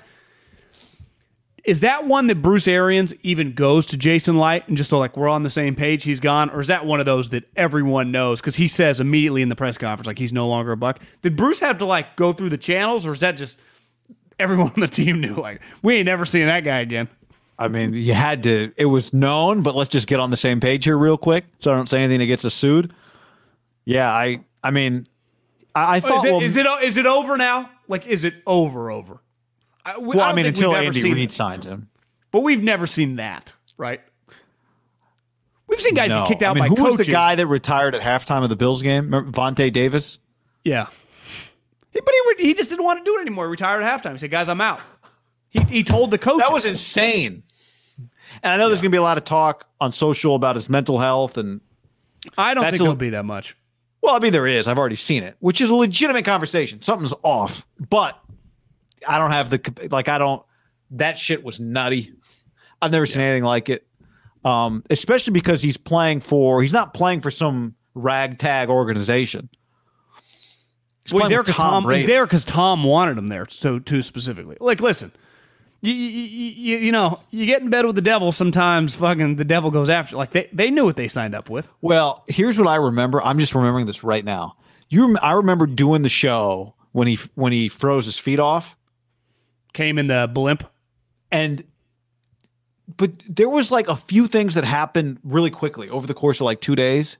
Remember, he was like promoting something, and there was like a half a day period of time. I was like, oh man, AB played everybody. He was just doing this for attention so he could promote something. Do you remember that? I don't remember what it was that he was promoting. Don't really know, somebody. I remember this moment where it was like, oh, this has all been a PR thing for him, so he could promote something. YouTube show or something. Maybe it was a YouTube something. Garofalo wrote, it appears Antonio Brown has just released his rap song titled Pit Not the Palace. He just linked it on Instagram. Probably getting big downloads today. Yeah. Spot Track had this because at first I went, Spot Track tweeted that Antonio needed 8 more catches to unlock a $330,000 bonus. He needed 55 receiving yards for another $330,000. He needed a TD for another $330,000. So he came into the day with a chance to make $1 million that day. But guy, they still have another game. Right. And they still have another game. So I thought, well, maybe they're not throwing him the ball. He's pissed. But then I looked, he had like 5 targets in the game. So they were throwing him the ball. He was involved in the game. I don't know if as the game went on, he wasn't. But, oh, that's right. Well, that's right. AB was recording a docuseries about himself, Larry says. And remember, he recorded a call with Gruden. I mean, I know you remember that, but that was somehow involved. One thing I had read is that, like, Arians pulled him out of the game, and then he wanted him to go back in the game, and he refused, and that's when he started freaking out. So maybe it was like he was just... But like you said, he came into the game, he was playing. I don't know. I'm done even trying to worry about like his fucking state. But to me, I'm not blaming Antonio Brown. He's a certified, all over the map, untrustworthy human being. Like, we have the evidence. It is on the Bucs. Now, they cut him. Like, he just got suspended for 3 games because he got turned in by a fake Vax card because he refused. This is a multi-millionaire to pay his fucking chef. And listen, I think you're the biggest scumbag of all time. If someone does work for you and you agree to a payment and then you don't pay them, I think those people are such losers at whatever the number is, especially when you have the money. Like, we've been in a situation where money didn't get paid, some shady things happened, but it was like hard to tell, like, do they even have any money? This Antonio Brown's like, you can't pay the guy $10,000? Like, you're a fucking loser. You know, that's the reason he got turned in, because he was a loser, refused to pay his bills. Otherwise, no one ever would have known. and he already would have hit all those incentives. So maybe I think he's already kind of pissed off at this whole situation that he created. Like, you were the fucking moron that didn't cut the check to this guy who just wanted to get paid. I'll tell you this. We've had a few comments, Ruben and G. If the documentary comes out, I'm not, it's not that I'm not watching out of protest. I just don't have any interest. Antonio Brown does not interest me. It's pretty crazy when you look back at his career. It wasn't just that Antonio, it felt like, got nutty. It's that he went from being the best receiver in the league to not being close to the best receiver in the league. I mean, his year before he went to New England, he led the league in touchdowns. He had 1, 2, 3, 4, 5, 6 straight 1,200-yard receiving seasons. Did he call Mayock a cracker? Yeah, he did on Twitter, I think. The best AB story was he thought his chef was putting out a mafia-style hit on him when he found a fish in the fridge. I mean, John, he was 30 years old leaving Pittsburgh with 15 touchdowns and 1,300 yards, and he has scored 8, 9 touchdowns since. Well, he was a lock Hall of Famer after that 6-year stretch. Now it's just no one's going to vote for him. What about that speech, though? But I think he'd be so... Would he show up? Because remember, Terrell, didn't he go to his college? He didn't. Yeah. T.O. didn't show up to the Hall of Fame. Remember, he boycotted it? Yeah. These guys... Took so long. Makes no sense. I do think AB is in a completely different stratosphere than T.O., right? T.O. was playing. T.O. never did this. Yeah. I also think it's different, too, like when Vernon Davis, when you get sent in the locker room by a coach, that's happened. And that will happen again. Maybe not as much. Maybe it's happened one time in the pros. He did jumping jacks on the field. I mean, his team was huddled up on the field. There was one photo, or I saw the dude in the stands doing it.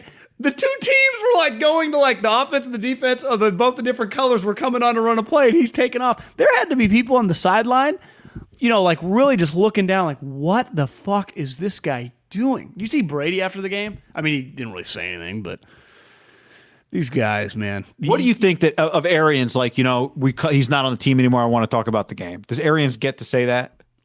Well, yeah, he did. I mean, he did, and he said this week he was a model citizen. I'm just saying, does Bruce have? I love Bruce, but does Bruce have a little more responsibility for this guy?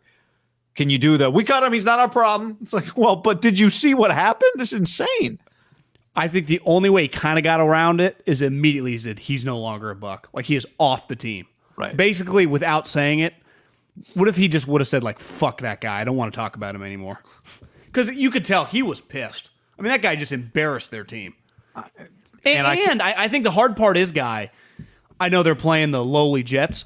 They had one of the most incredible moments of the day. Brady hitting that pass down the sideline. They were going to lose to the Jets.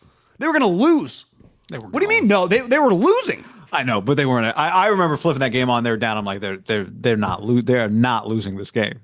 But it did take a pretty miraculous 40-yard bomb down the sideline. What if he just underthrows a little bit? I would imagine too that him or Jason Light, the GM, at some point in time, one of them maybe did a Glazer say, "Are we definitely doing this?" And they're like, "Yeah, we got Tom wants to do this. We got this under control."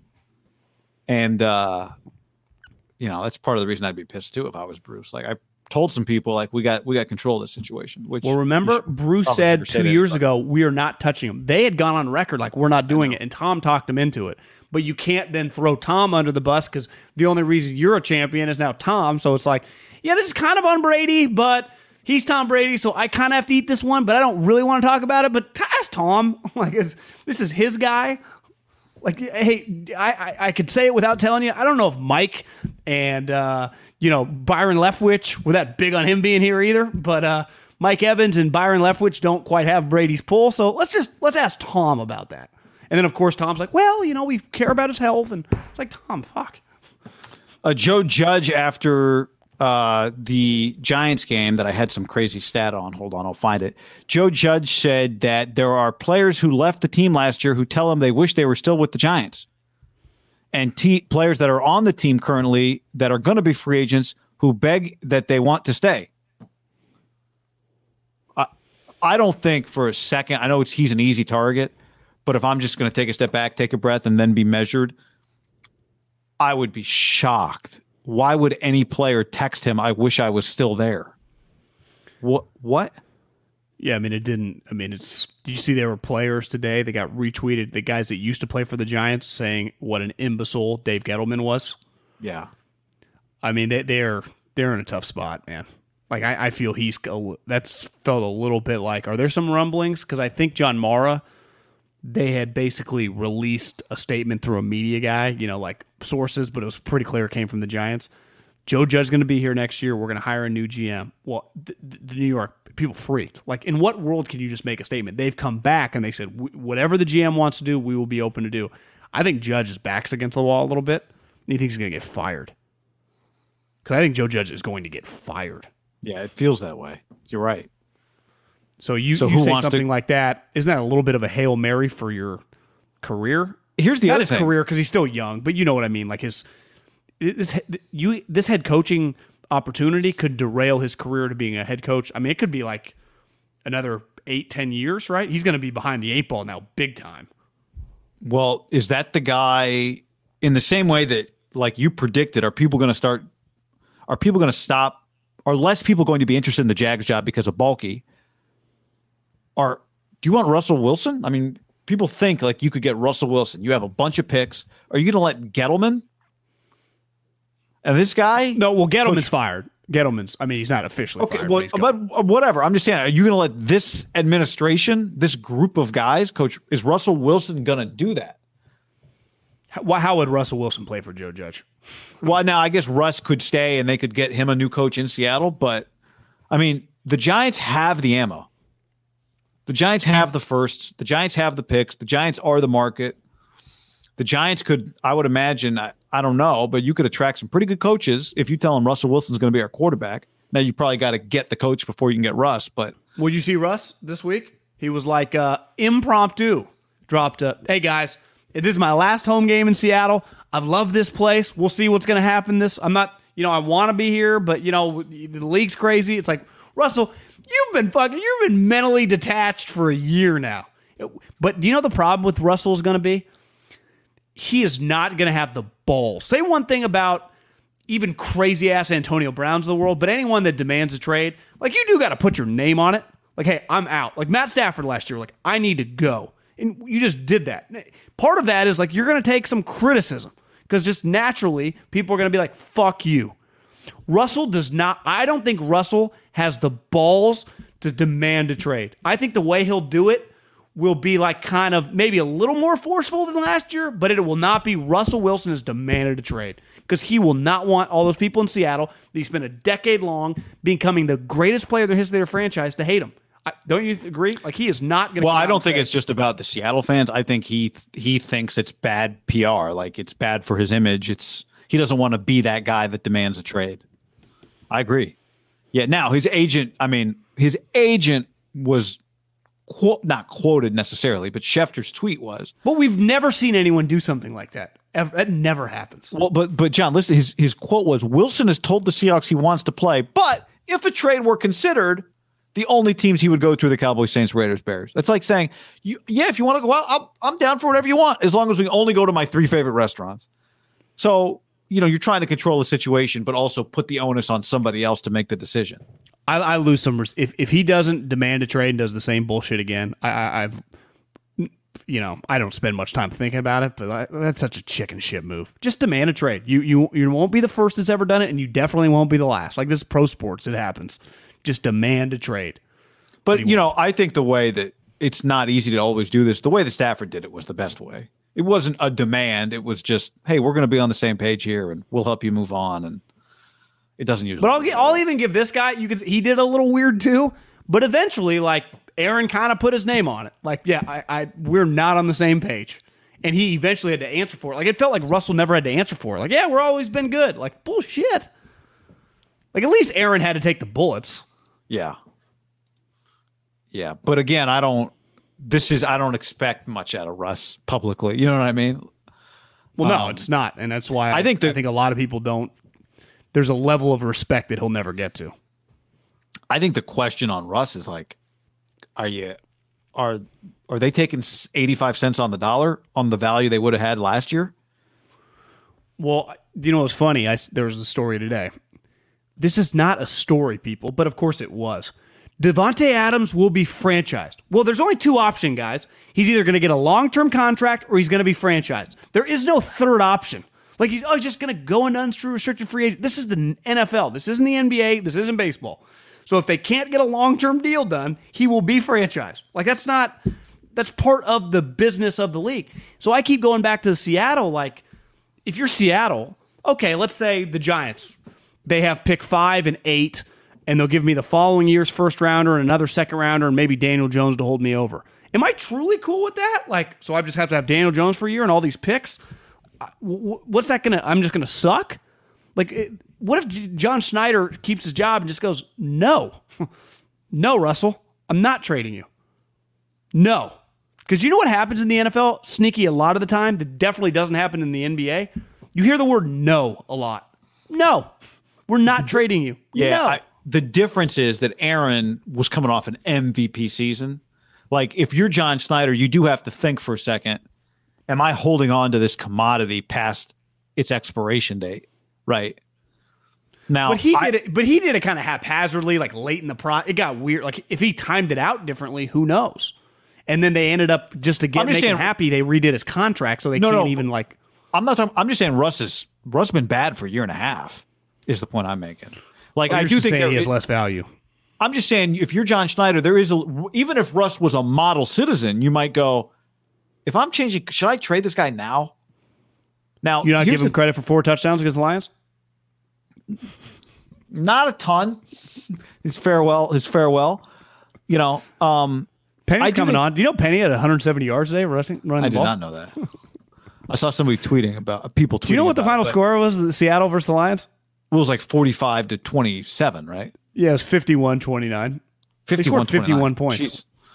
But I do think if like Russ, here's the crazy thing about Russ. You know, he's younger than Stafford, not by a lot, but he's younger than Matthew Stafford. Stafford turns 34 in February. Russ turns 34 at the end of November. My belief right now is that Russell Wilson's going to be a better NFL player next year than he has been the last year and a half. So I don't know if he's trying to dupe them into trading him for less than what he should be worth. I don't think we've seen the last of good Russ, but you can't deny that he's been bad. He has not been like worth it. And I do think there's a legitimate conversation if you're John Schneider. Unlike the Packers, who just had the MVP in the league, like maybe we should just, if we can sucker somebody into 3-1s, we should just do it and move on and rebuild. On the stream, the question, did you guys see the Bengals Chiefs? Zach Taylor with one of the dumbest decisions ever, but it lucked out. So if you missed it, they've got the ball on the goal line with a minute and change left. Tie game. I'm sure it's happened. I'm not sure I've seen this before. I don't know if you have. 4th and goal in a tie game with a minute left, going for the touchdown, not going for the field goal, just in taking the lead, assuming Mahomes will get the ball back and a field goal is not going to be enough to beat him. So we got to try and score a touchdown here. But the Chiefs didn't have any timeouts either. So it's like, why didn't you just kick the field goal? I thought it was nuts. I thought it was nuts. I thought it was insane.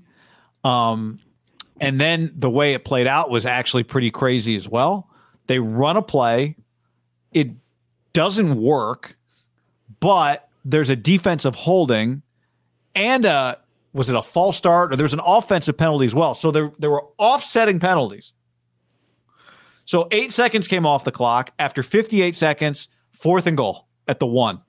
Offsetting on a play that failed badly. Didn't have a chance. Badly.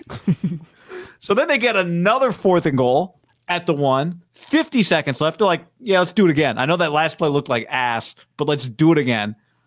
They do it again. It fails again, but there's another, I don't remember, illegal use of hands or something. I thought it was that with the PI in the back of the end zone that I thought was a little chicken shit. Like it was like he was not really holding.